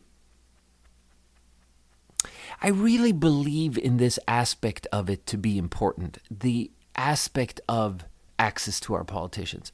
I believe that it is detrimental to the idea of democracy when we feel like our politicians are far away from us, that we don't have access to them. I believe that the QAnon conspiracy is fueled by that sense of distance that has been allowed to happen in America too much, where politicians in the popular consciousness, politicians are viewed as these things that are far away and they are so inaccessible, and we have so little contact with them that maybe they're fucking reptile people, is what we're now considering. That's how far deep down the hole. They've been lying to us. They don't seem to have any human empathy, so they might be reptile people. Like, that's a thought people are entertaining, because that's how far away from us they have drifted.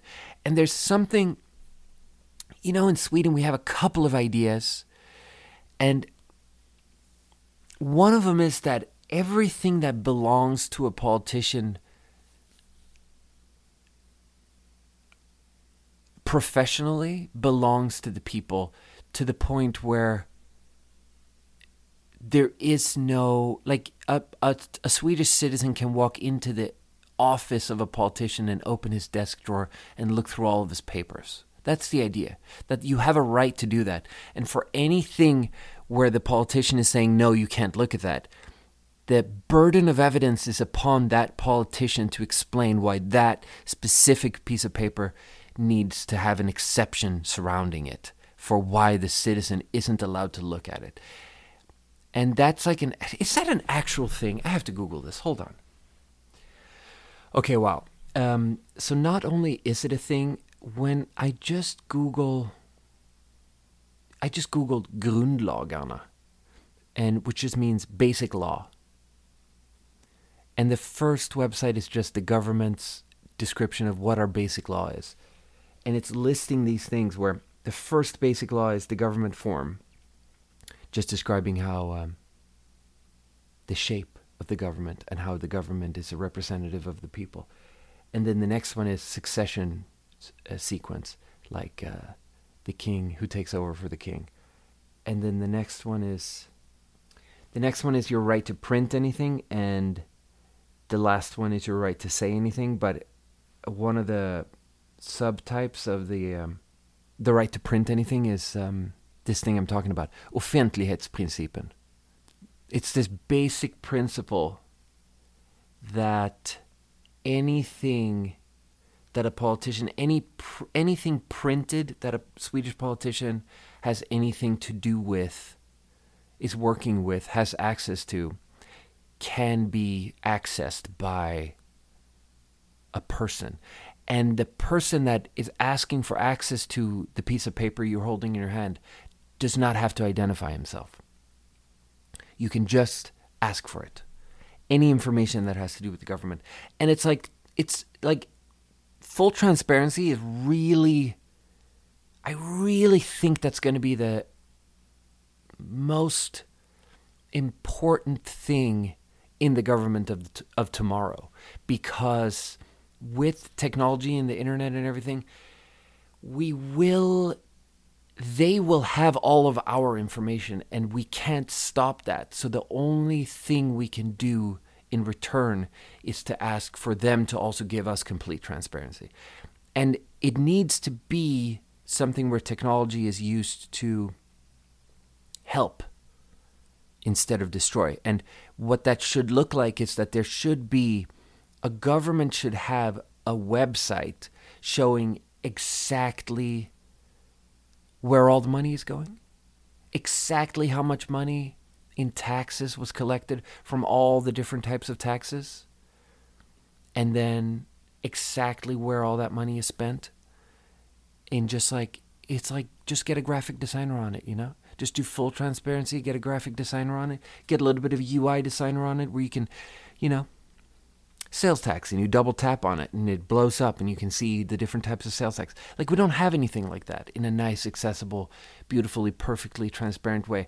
And it's like, it's only when you have it completely open like that and you have the actual hard numbers open like that in a really, really full, comprehensive spreadsheet where people are allowed to look at it, it's only then that they can find the corruption. Because then they can be like, oh, these numbers don't actually match.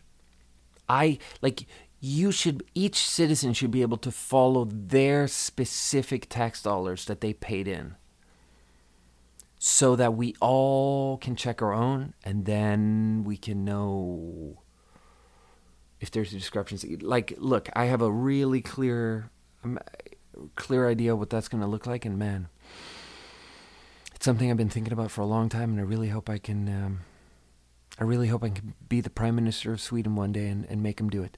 But there's a sort of related side to that, which is that in the year 1986, when I was born, the Swedish Prime Minister was assassinated. He had no security. He was just walking down the street in the capital.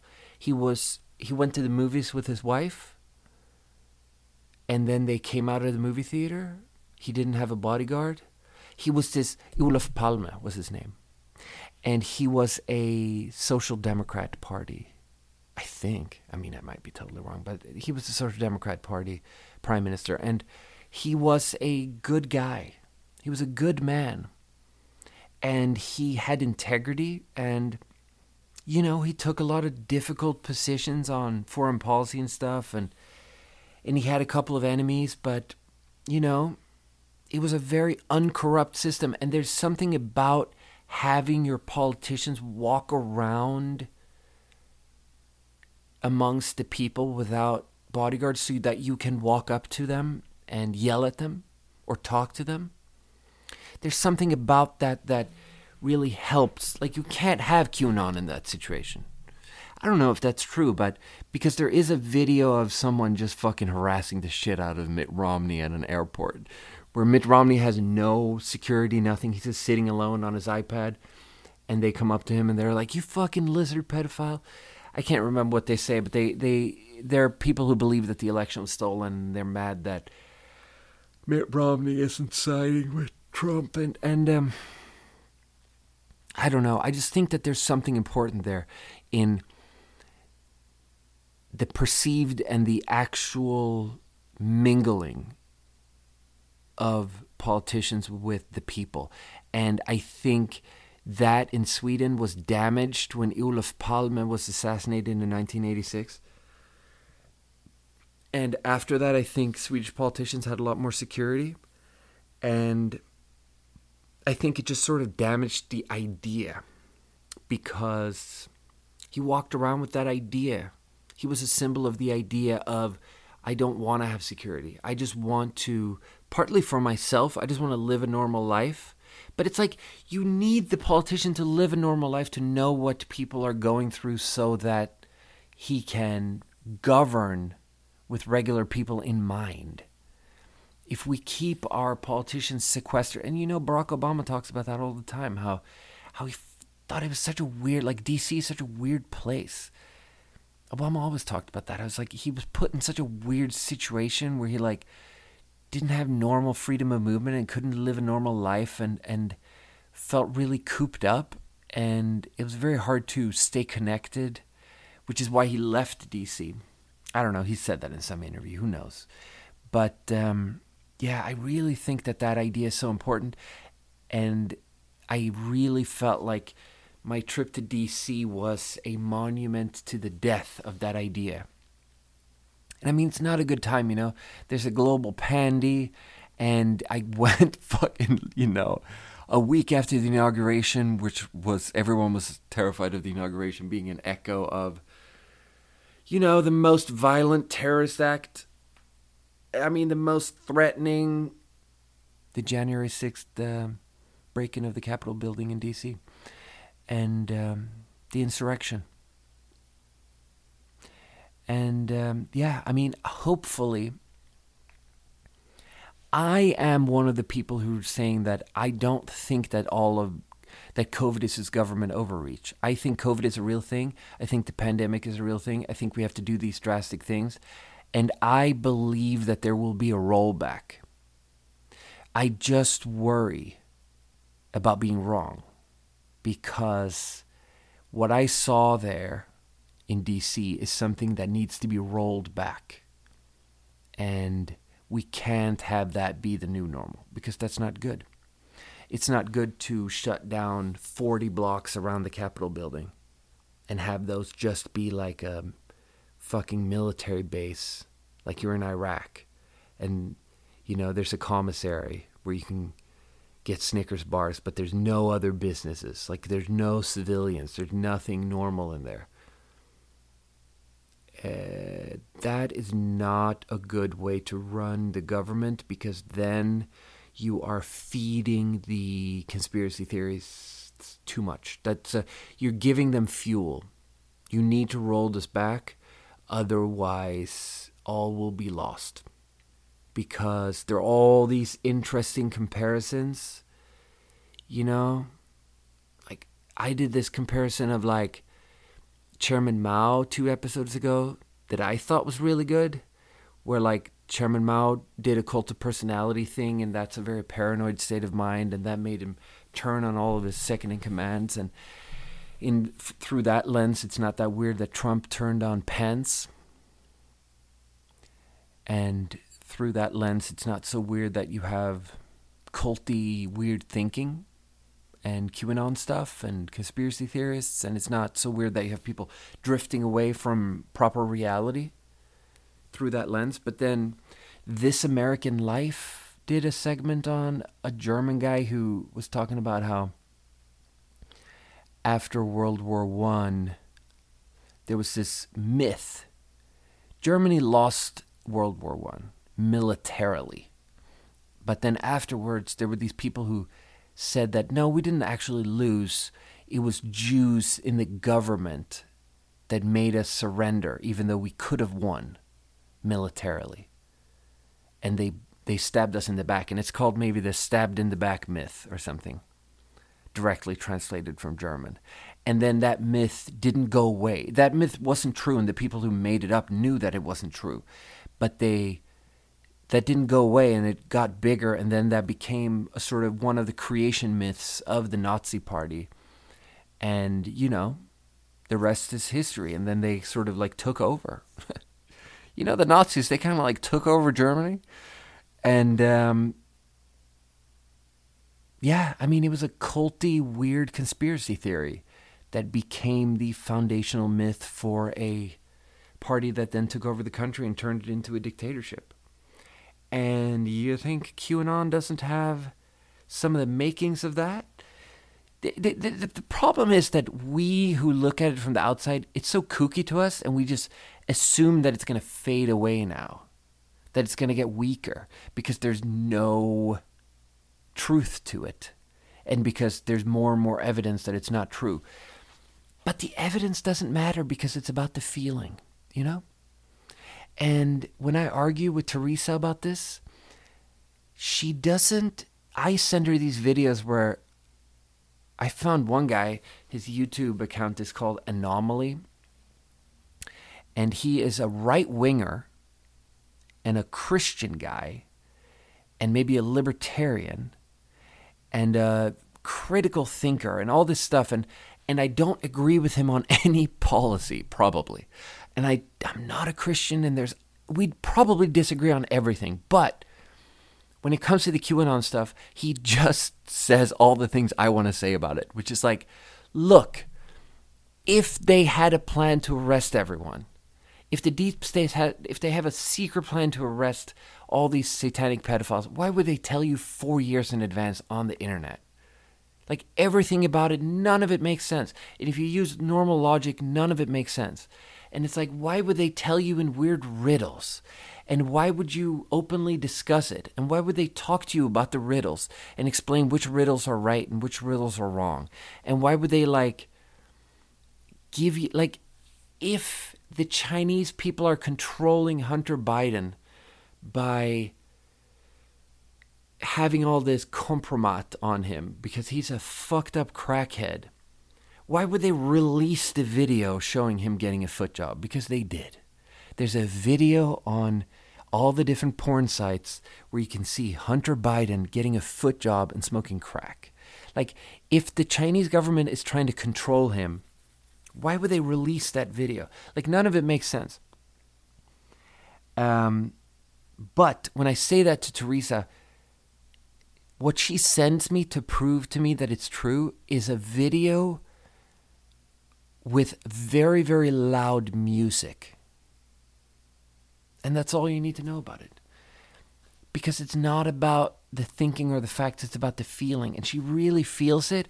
And she sends me these 25-minute videos of people, of like snippets of Trump being like, yeah, bro, we're going to fucking do it for you, and we're going to do it for you, and I see you, and I love you, and there's secret stuff going on, and you just wait, and the storm is coming, and it's like the drums are going, and the military music is going, and the music is incredible, and it's like, bro, when you're up against that, it's a lot like, you know, if you read that book Black Flag about ISIS back in the day, the thing about ISIS was that, like, they bring this beautiful emotional proposition to you that you can become a hero in this spiritual war.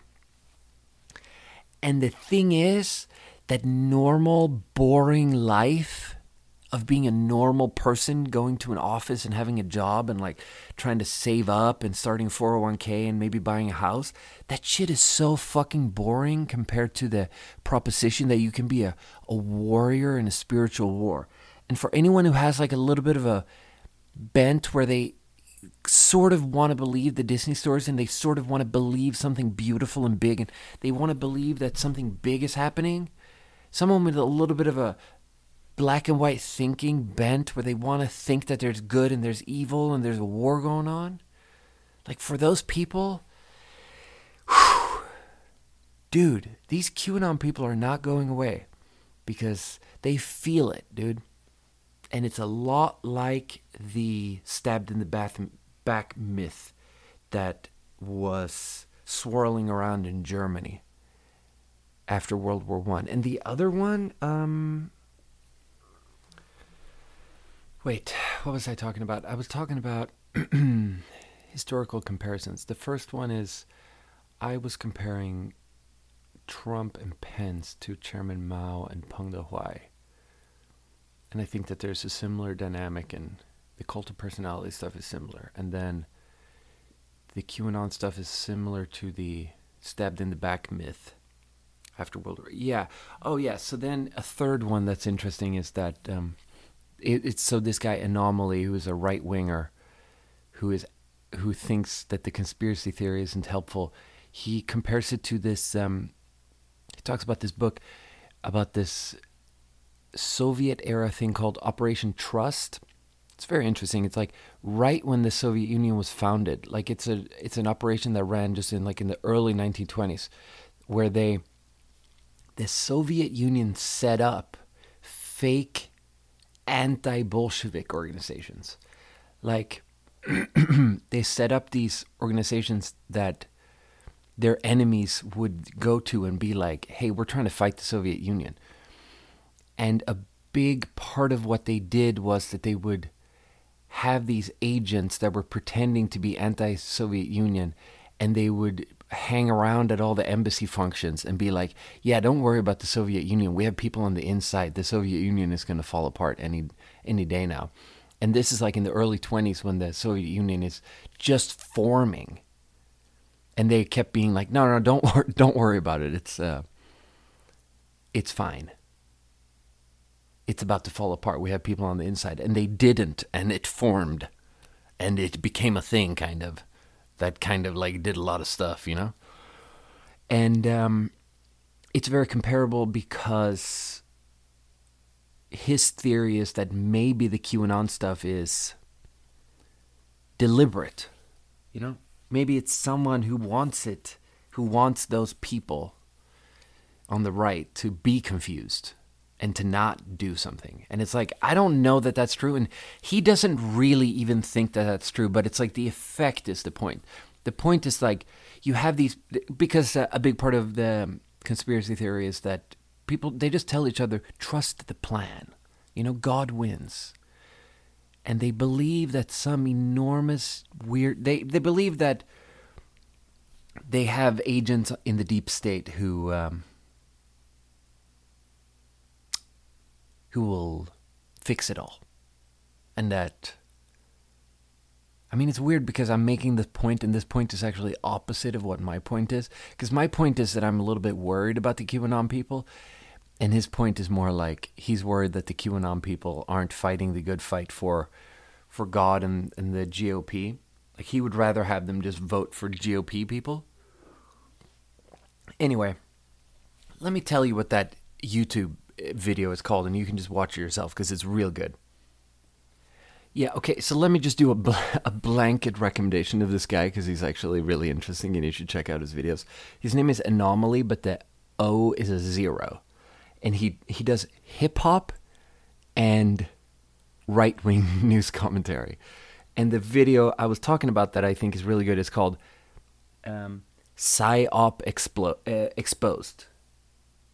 Why are these people lying to us? That's one about QAnon that I think is really good. And then he's just like a really smart guy who I disagree with on everything, which I just think that's so interesting. Like he made a video yesterday called Why I Think God is Real. And it's like, I don't think God is real, but to have someone who's actually really smart just sort of break down how they see it, that's really fascinating to me. And then, just like a very level-headed guy. What was I talking about? Okay, so I was in D.C. and I didn't get to see the White House except for like just the tiniest little top white part of it behind the trees in the very, very far distance. And overall, this was, I mean, in terms of how much effort I put in and what I got out of it, it might be the biggest failure of civic tourism ever. Like just... I got so little out of it after walking for so many hours. It's absolutely incredible how little I got out of it. I walked probably 6 hours and I didn't see anything.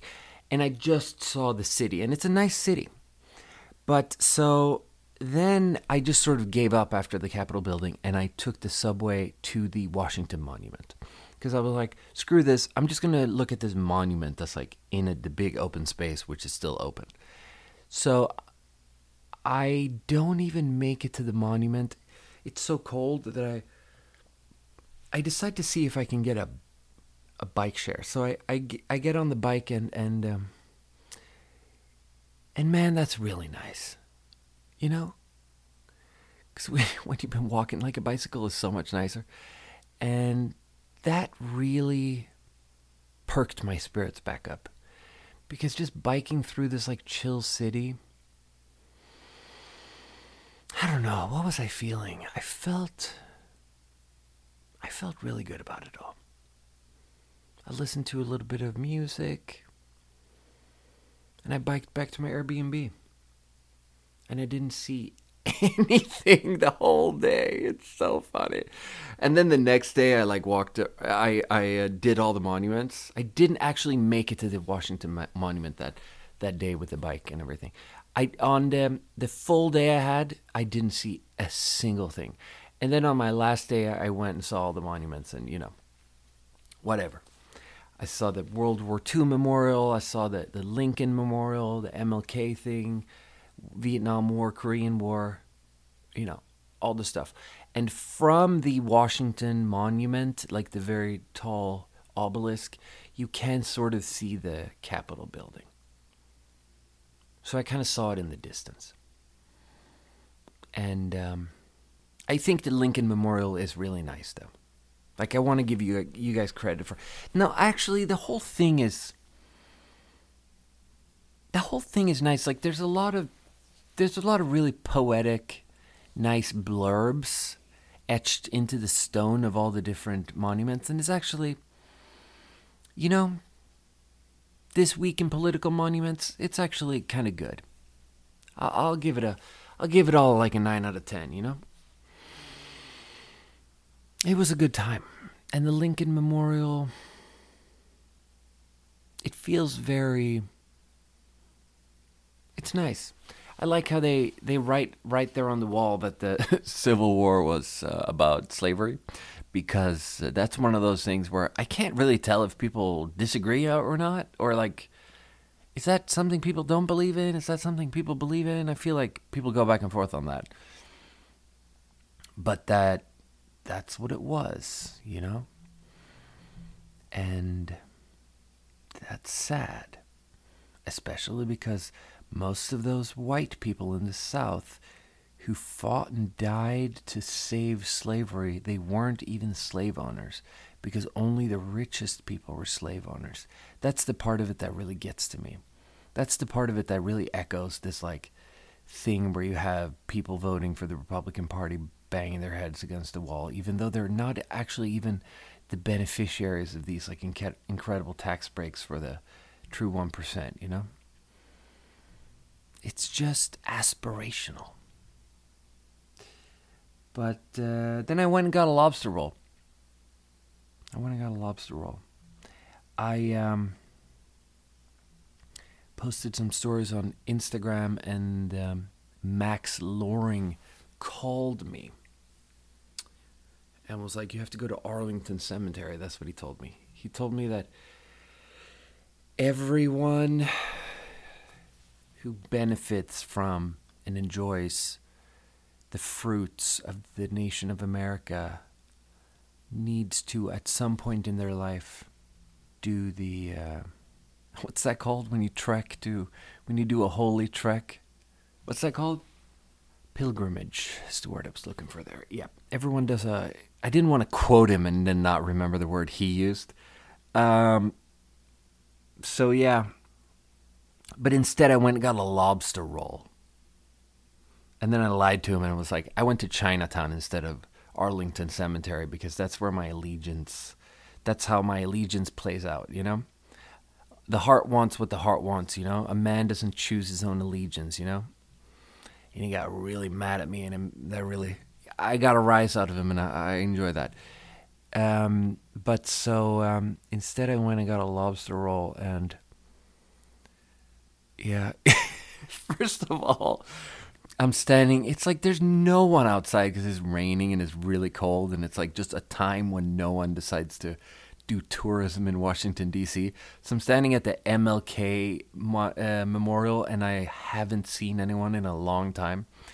And I call up this restaurant called Luke's Lobsters because I just want to make sure that they're open and that they have lobster rolls. And so I call this place, and I'm like, do you guys have lobster rolls? And he's like, yeah, it's called Luke's Lobster, okay? Yeah, we have lobster rolls. And it really reminded me of how I have sounded like that, probably. I'm actually very good at not sounding like that. I'm actually the best of anyone at not sounding like that. Like, people will ask me the stupidest questions, and I'm just like, oh, yeah, thank you for calling Bob. Yeah, we have pho. Of course we have pho. It's going to be great. It's going to be great. We have it. We have pho. Because people will call a pho restaurant and be like, do you have pho? People will call like a sushi restaurant and be like, do you have sushi?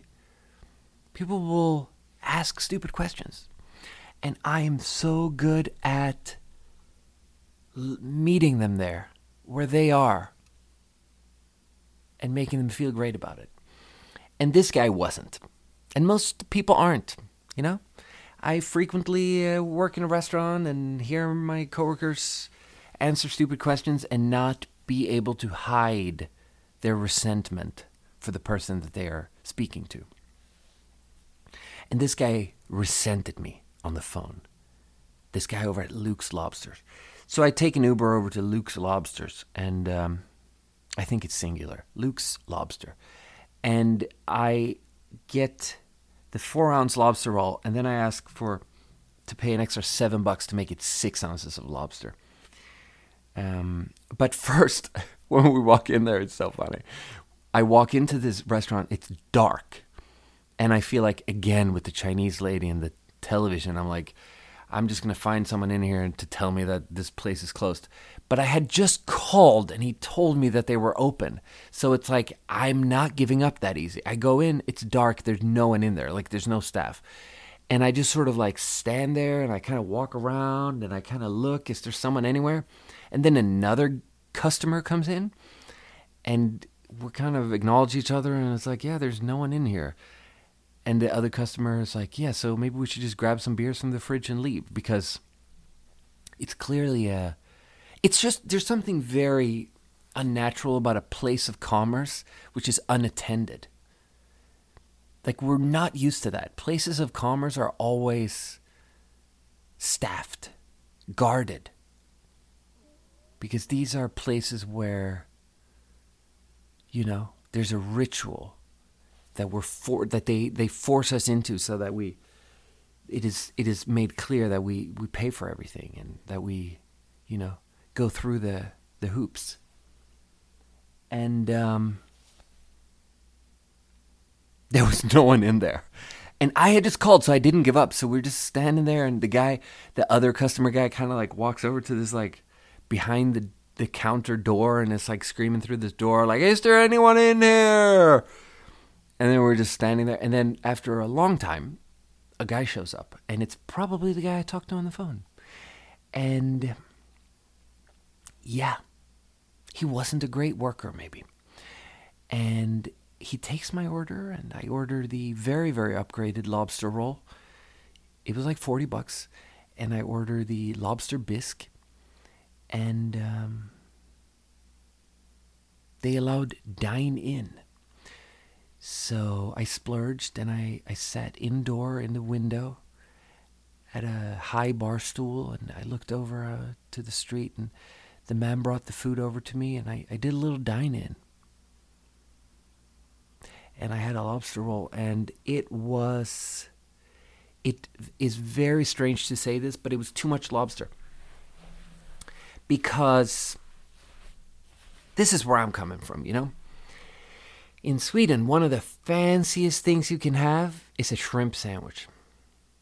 And, you know, in my working class dad's mind, what's the cut of steak that he thinks is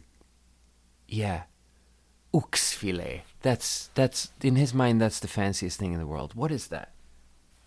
All right, I googled it. Beef tenderloin. In the mind of my dad, who hasn't had access to very nice things, and you know, he doesn't know about the good things.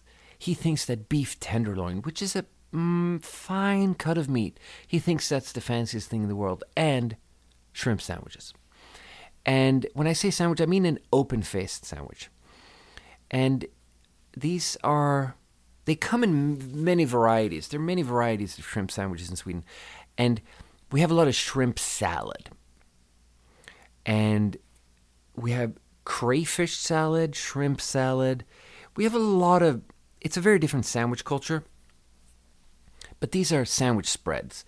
And so it's like chopped up shrimp with something creamy and like a crunchy vegetable. Like maybe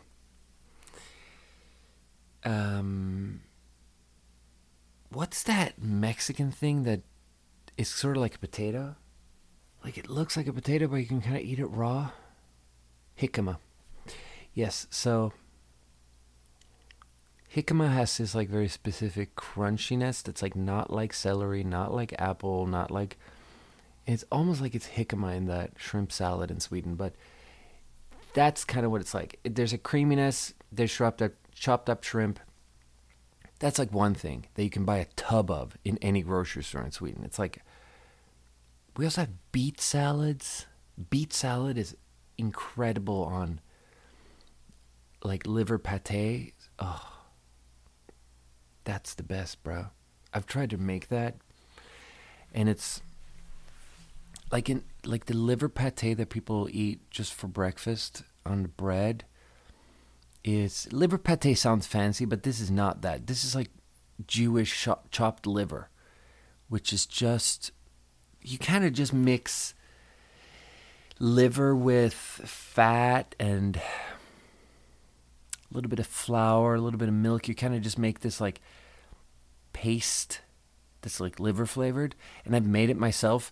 And it's so... I got some liver at Safeway, and you can only buy... Liver is a weird thing to buy, so you can only buy like a 4-pound bag. And then I put like half a pound in there, and it came out so livery. So what I've realized is that the thing we call this liver pate thing has a very low liver content and only has like a hint of liver, which is delicious. And then you put beet salad on there, which is like cubed, chopped up beets in a creamy thing again. Like a little bit of cream, a little bit of sour cream, something like that. And so that's what I'm used to. Those things with like a creamy adhesiveness to it. Mayo, you know? And then adhesiveness. A creamy thing holding it together, making it a sort of spreadable, delicious thing. And then there's like a fancier version where, you go to like a nice restaurant in Gothenburg, and they serve you a shrimp sandwich, and it's like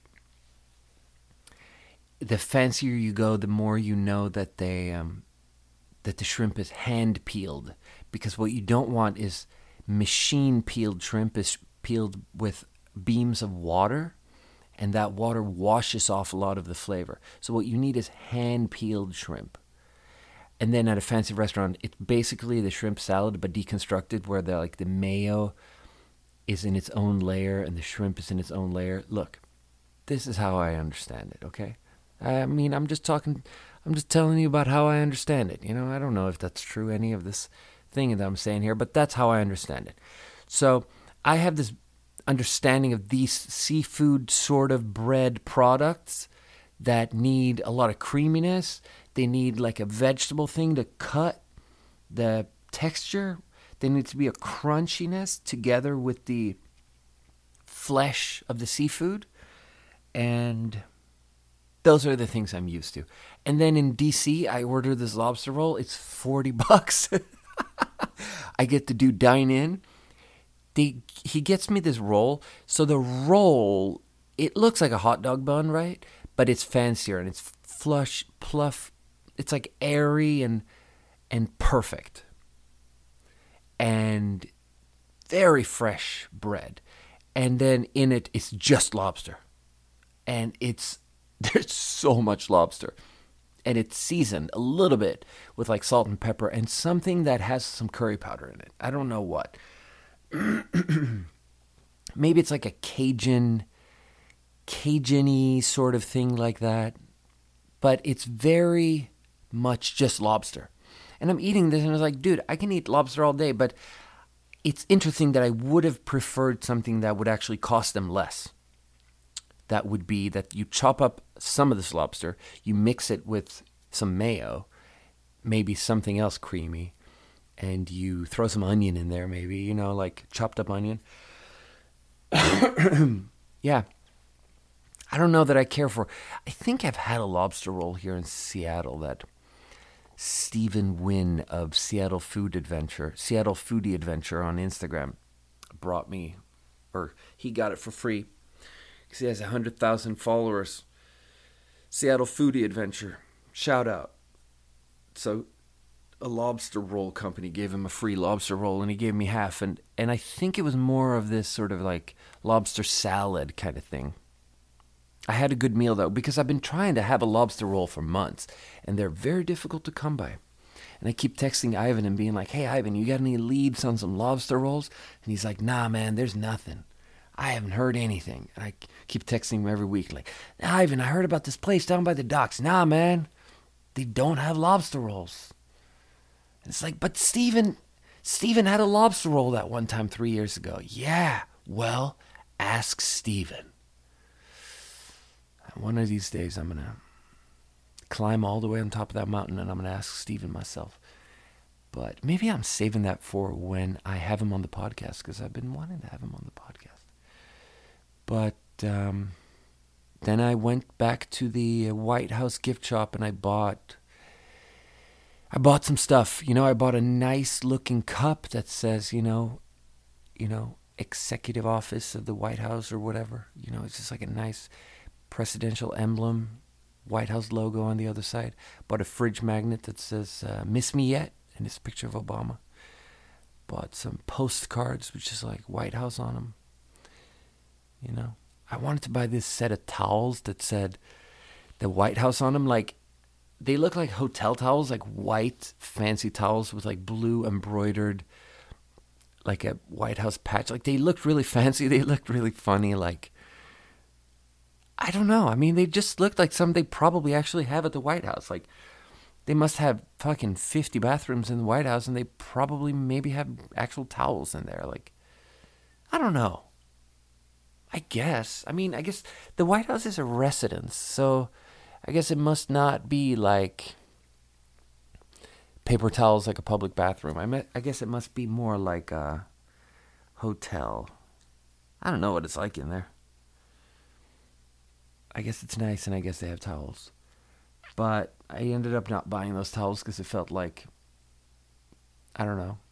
They looked good in the store, but like, is that a funny joke if I have kind of a messy house and then you go in my house and my towels look like hotel towels and they say the White House on them. Like, I don't know if maybe that joke needs a specific context. Like, maybe if you have a really fancy house and you get those towels, it's actually a really funny joke. Like, maybe if I ever make it big and I have a big house and I have a guest house, I will keep towels like that for the guest house. And that will make sense to me. Yeah, and then, I didn't have time to go to Arlington.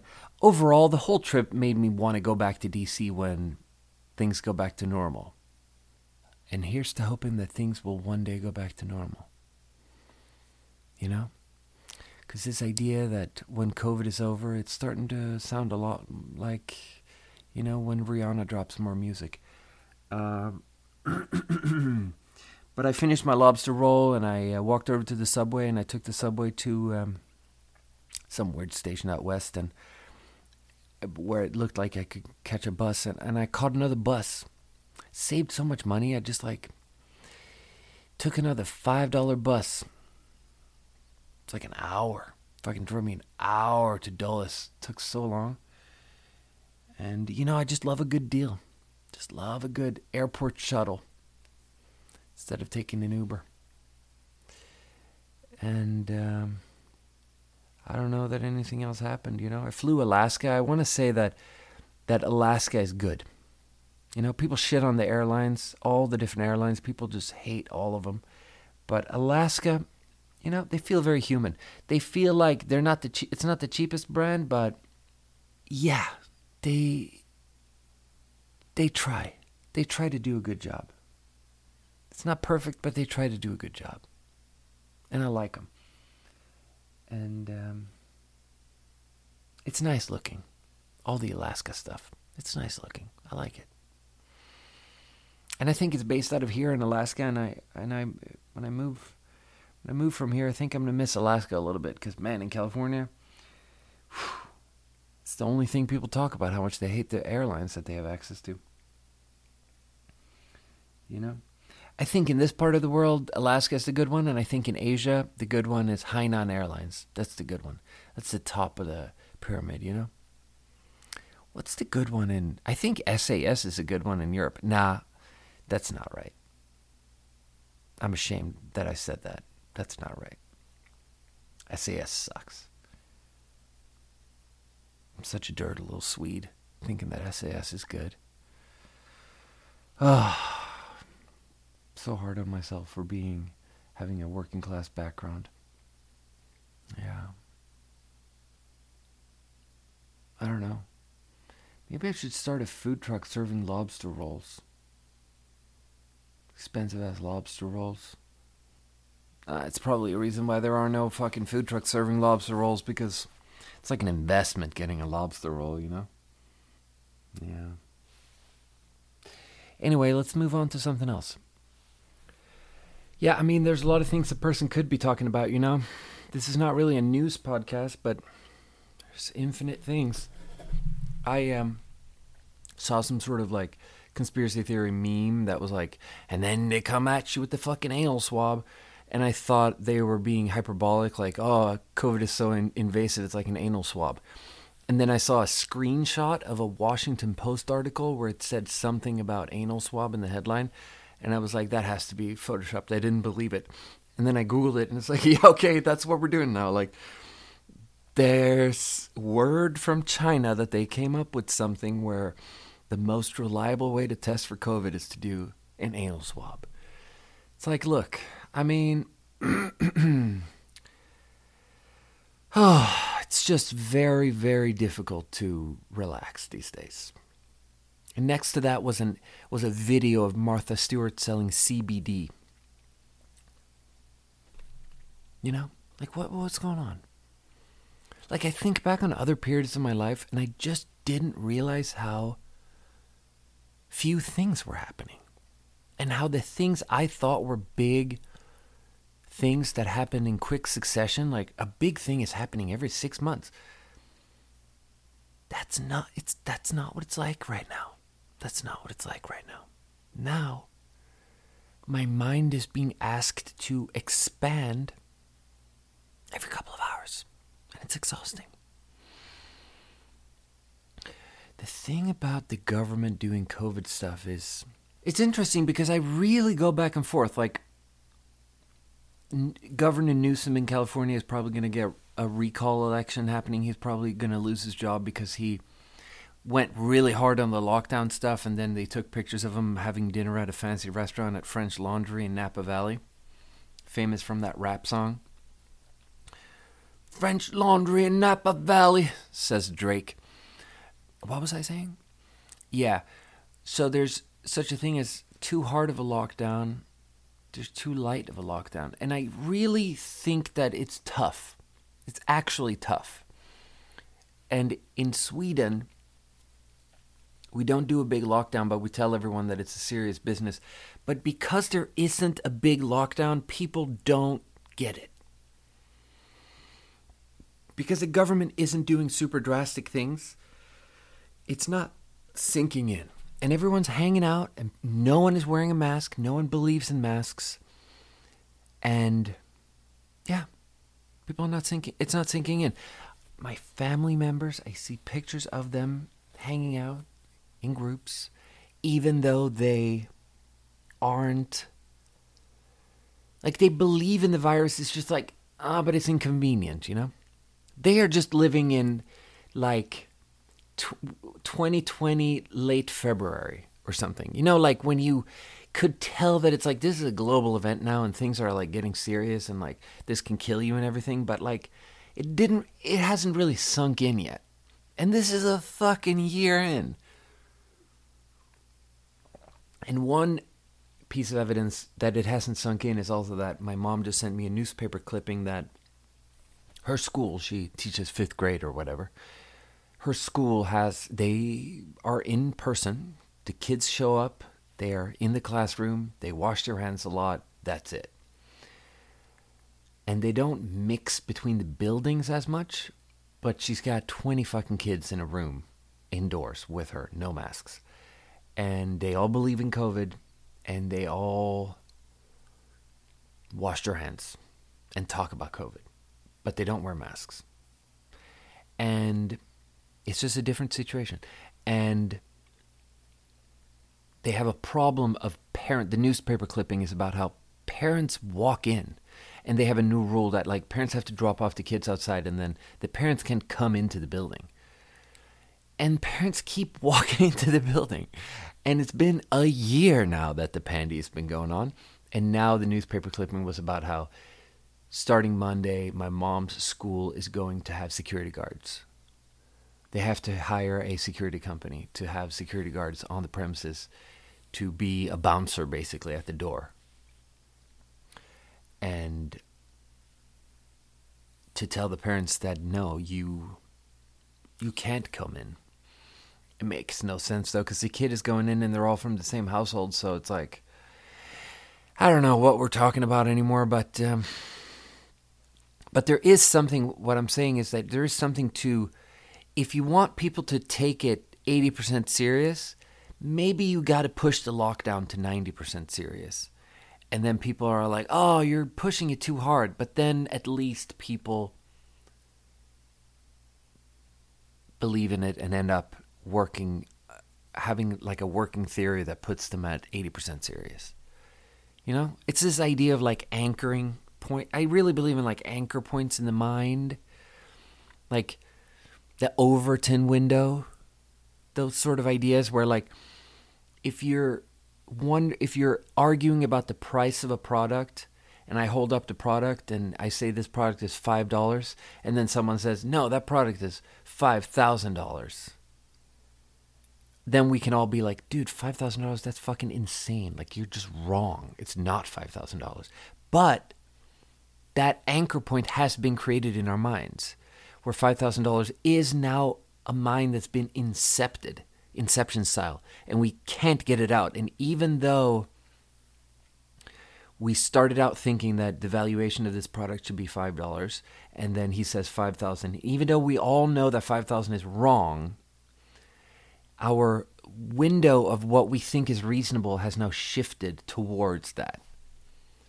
So that even though we thought that was too much, now we can't help but think that, even if we think that guy is just completely delusional, we can't help but think that the reality is then probably somewhere in between. And like, yeah, I mean, you know, people always talked about how that's what Trump was doing. He would just say the most outrageous things in the craziest direction, and then we could not help but find ourselves drifting in that direction because he would always turn it up to 9,000 in the direction he wanted, and then we ended up giving him, you know, we gave him a little bit.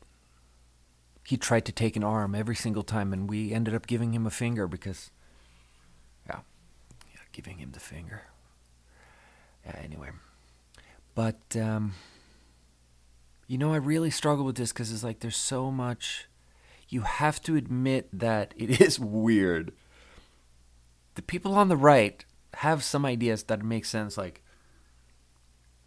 there was a presidential election, and the week after all the vaccines came out. Like, what happened there? Can we talk about that? Like, no one wanted to talk about it as it was happening because it was too on the nose and it was too annoying, and we didn't want to admit that it was weird, but it was weird. Like, it was weird. It was weird that all the vaccines came out. They came out with 2 vaccines. Like, not even one. They came out with 2 vaccines in, like, the week after the election. And then now they have a 3rd and a 4th one. It's like, what? And as soon as the inauguration happened, now they want to open it back up. And it's like, yeah. Politicians jimmy the numbers. Politicians interpret things, you know? Yeah, I don't know. It's hard for me to tell how much corruption is going on in the U.S. government because there's so much nonsense around it that it's hard to know what's true. Like, what is the conspiracy, you know? I don't know. Anyway, let's talk about something else. All right. Let's review another water. So this is Kroger brand, but it's also a different brand. It's also called Fizz & Co. Seltzers. And check this out. This is the flavor. Seltzer water with a hint of the doctor flavor. Doesn't that sound great? Doesn't that sound great? Kroger. Smells like there's some Dr. Pepper in the other room. Tastes like you press the Dr. Pepper button in a fountain soda and it's out of syrup. And you're getting a little bit of flavor because the tubes aren't totally clean. But there's no soda. It's drinkable in the sense that what you're having is dirty, sparkling water. Yeah, so that's a 3 out of 10. Let's try something different here.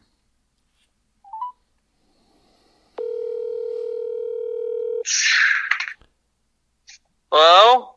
Hello? What's up? Were you sleeping? No, I'm watching Tyler One play League of Legends. Oh, you absolute nerd. Oh, yeah. Max, check this out.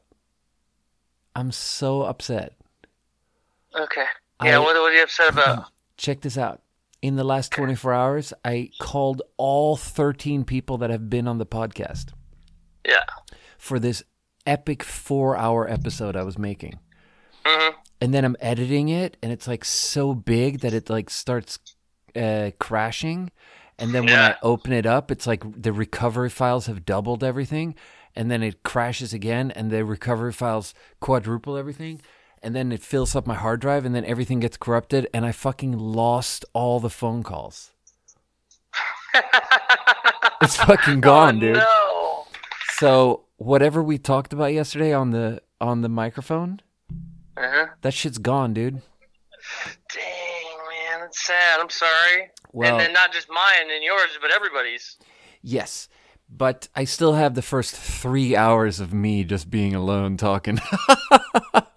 Yeah, I don't think a lot of people are gonna be listening to that episode. No, it's pretty good. It's epic. But so now, yesterday we had a quite extensive conversation about GameStonk.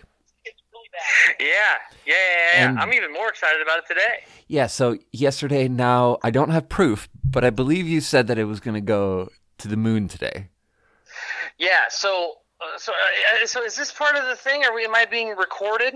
Yeah, of course. Oh, okay, yeah. Well, I mean, remember, you have to tell me every phone call. This is a two-way state. This isn't a one-way state. It's true. It's true. It's Okay. true. Okay, so, Joachim, I don't even know where to begin with. For with legal the game. reasons, I have to tell you that I'm recording this. Yeah, it doesn't bother me at all. You can record any phone call of ours, and you can share it with the rest of the world anytime. Yeah. I don't care. You know, Yeah. I don't have anything to lose in life. Yeah.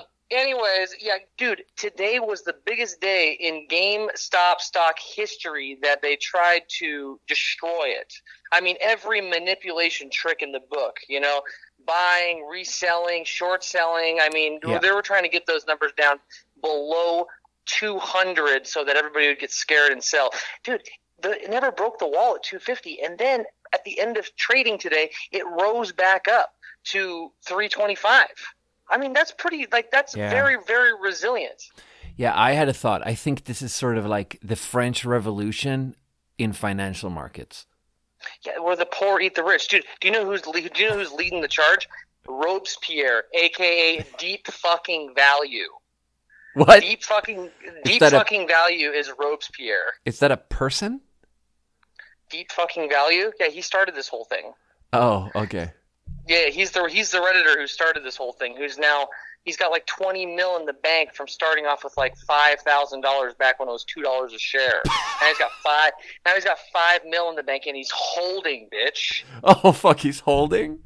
Of course he's holding. Yeah, Oh, he's man. holding out. He's holding out till 5K a stock because he knows it's going to go to 5K. Man. And he's hoping to marry AOC at the end of all of this. Yeah, they actually just came out with a picture of him. He's not a good-looking man. Okay. So, yeah. He Okay. just did an interview with the Wall Street Journal. Nobody knew what he looked like, but the Wall Street Journal found him somehow, and he agreed to an interview, and he did it. Well, that's something. Yeah, we're gonna keep an eye on it. What's going on over there? Do you want to come to Arizona tomorrow? Nah, I can't. But No. what was the other thing we were going to talk about? I'm sorry, what was that? Oh, yeah. So yesterday you also told me that you got a job. Yeah, I'm not gonna keep it. So I went and I worked yesterday, and I went and worked today. Yeah. And it's just it's a little too grungy for me. You know, it's kind of a grungy vibe. You know. But you know, there is a little bit of, in restaurants, there is a little bit of a connection between how much do they hover and hang over your shoulder and micromanage your behavior, and how grungy is it. And sometimes you kind of gotta. Babar was a little bit of an exception where they tried to keep it a little bit on the clean end, and for a big part of it, they kind of were a little bit hands off, and that was kind of rare. But Yes. because you want someone to be pretty hands off. Me personally, yes. You want to work in a place where your manager isn't following you around and just needlessly commenting on your behavior. Yes. Individual liberty is very important to me. Live free or die, my friend. Yeah, deep value. Yeah, deep fucking value. Yeah, So the place is really small. So and there seems to be a lot of staff. so the. So it's small. There's a lot of staff. You know, everyone's kind of bumping shoulders and breathing down each other's necks. You know, and then there's two bosses there. You know, who are just like, you know, and it's just kind of dingy. It's kind of dingy, you know, and it's just like, I don't know. I don't like it. I don't like it. I'm not going back. Okay. And you mean there are two bosses that are kind of memeing and having they're some just opinions? like, you know, and I'm just like, shut up. Just shut up, dude. You know, like I don't want to, you know, I don't.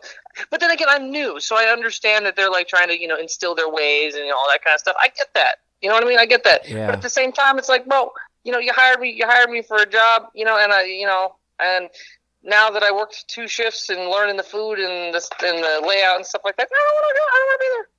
Yeah. So, yeah, but no, I was happy that I got out and I at least tried. You know, I wasn't a bitch. You know, I wasn't a bitch, and I'm just gonna sit on unemployment. You know, I tried. I tried, and I just didn't like it. That's cool. That's cool. Yeah. What about you? What about you, Joachim? How's your work life? Well, you know what I'm working on? February 2nd, I'm going to do the skills test to get a driver's license. Ooh, nice. And here in Washington State. Yes. The Washington State drivers, the dudes they're pretty strict here. Yeah. So, just that's what I'm hoping. Yeah, Joachim, you have to get an 80 to pass on your driver's license test. Your driving test, the actual driving test, and I got an 80. Yeah, and then that was my second time. Before I got a 73 and I failed. Yeah. And then my second test I got an 80 and I barely passed. A squeaker. Parallel parking and backing up, dude. That shit's whack. Yeah, you have to. Well, parallel parking, you have to back up, and then they also want you to back around a corner at a stop sign. So it's not going to be a cornered sidewalk that you have to navigate around. It's a big oval one that you have to navigate around, which is way harder. So yeah, I mean, you definitely have quite the task ahead of you. It wasn't easy for me either, but then again, I was 16 and you're like 43, so I mean, you should be able to handle it. That's so funny. Yeah, it's hard, dude. It's hard out here. Well, it is hard out here, but you know what, Joachim? You're a strong guy, and you're very funny, and you're a good man. So, I mean, you don't have a whole lot to worry about, Yeah, that's great. Well, yeah. I mean, yeah. Was there anything else you wanted to say to the sparkling community to make up for the fucking 12 recorded phone calls that I don't have for these people? I just want to say thanks for all the feedback on all the episodes. It's good. I like that some of you guys are fans of what I got to say, and then some of you can fuck off. Can't appease everybody, man. You know what I mean? And the thing is, the people that try to appease everybody, man, and they try to they're good mixers. Remember that term, good mixer, where you just kind of go from group to group and you kind of chameleon your way in. That's fucking weird shit, man. You know, you got no identity. You got no balls. Just say what you mean and be honest and be upfront about what you actually fucking think. You know what I like? I like that Joe Biden's first approval rating numbers are really showing that America is ready to give him a shot. He was polling. I think he had a 54, 54, 55 or something like that. There's a 54. It's all in the upper 50s, and then disapproval is low 30s. It's a really good start. It's just showing that people are interested in listen, because his first speech was just hear me out, is what he kept saying. Just hear me out. Right. And dude, there's so many. I really liked the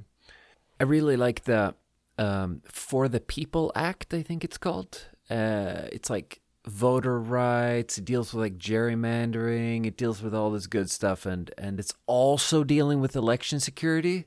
So, I mean, I don't think Republican lawmakers will love it, but it's really Republican right-leaning voters will love it. It's something for everyone. It's going to be really good. It's exactly what America needs. Campaign finance reform, that kind of shit. Yeah, I like Joe Biden. I think I've always considered my how I feel about Joe Biden. I like Joe Biden. I mean, I like Hillary Clinton more, but I like Joe Biden. And the thing is, he reminds me of kind of a 2-bit action star. He's got that big huge Tom Cruise smile. And he always wears those dark shade or aviators, those the dark lens aviators. With the gold rims on them. Yeah. And he's always wearing some sort of bomber jacket. And I'm just who are you? You know? Where did he come from? I've always considered him a kind of a Clint Eastwood. He reminds me of kind of a softer, more political Clint Eastwood. Yeah. Let's hear him out. And give him give him his time in the light. Yeah. Maybe you can fix some shit. Yeah. Okay, Joachim. Yeah. Well, listen, you have yourself an absolutely lovely night tonight. Thanks for giving me a call at 12:49 at night. I do appreciate that. I wasn't doing anything, so I actually wasn't doing anything. So I'll be in Arizona for the next 9 days. If you want to call me and say hi. Yeah, I'll check in. Yeah, why don't you do that? Yeah. All right, bro. Have a good time there. Okay. Bye. Bye. All right. Yeah. We lost them. We lost all 13 phone calls. I called Cooper, I called Show, I called everyone. It's too bad. But you know, you win some and you lose some.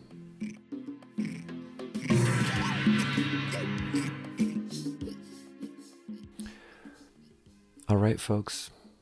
That was our review of Pickle Rick Miracle Seltzer, a tie-in product from Rick and Morty.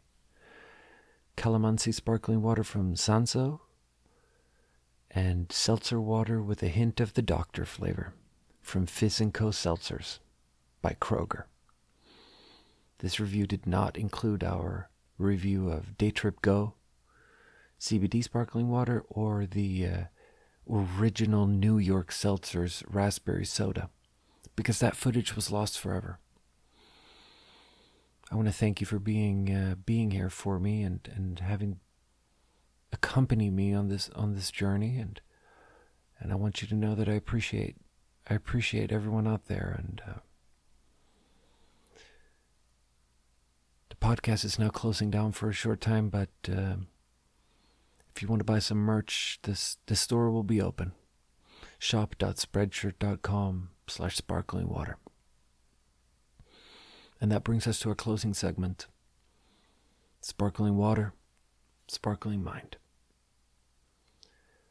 First, I think we should have a moment of silence for the alcoholic who still suffers out there and in here. And then we close out with the Serenity Prayer.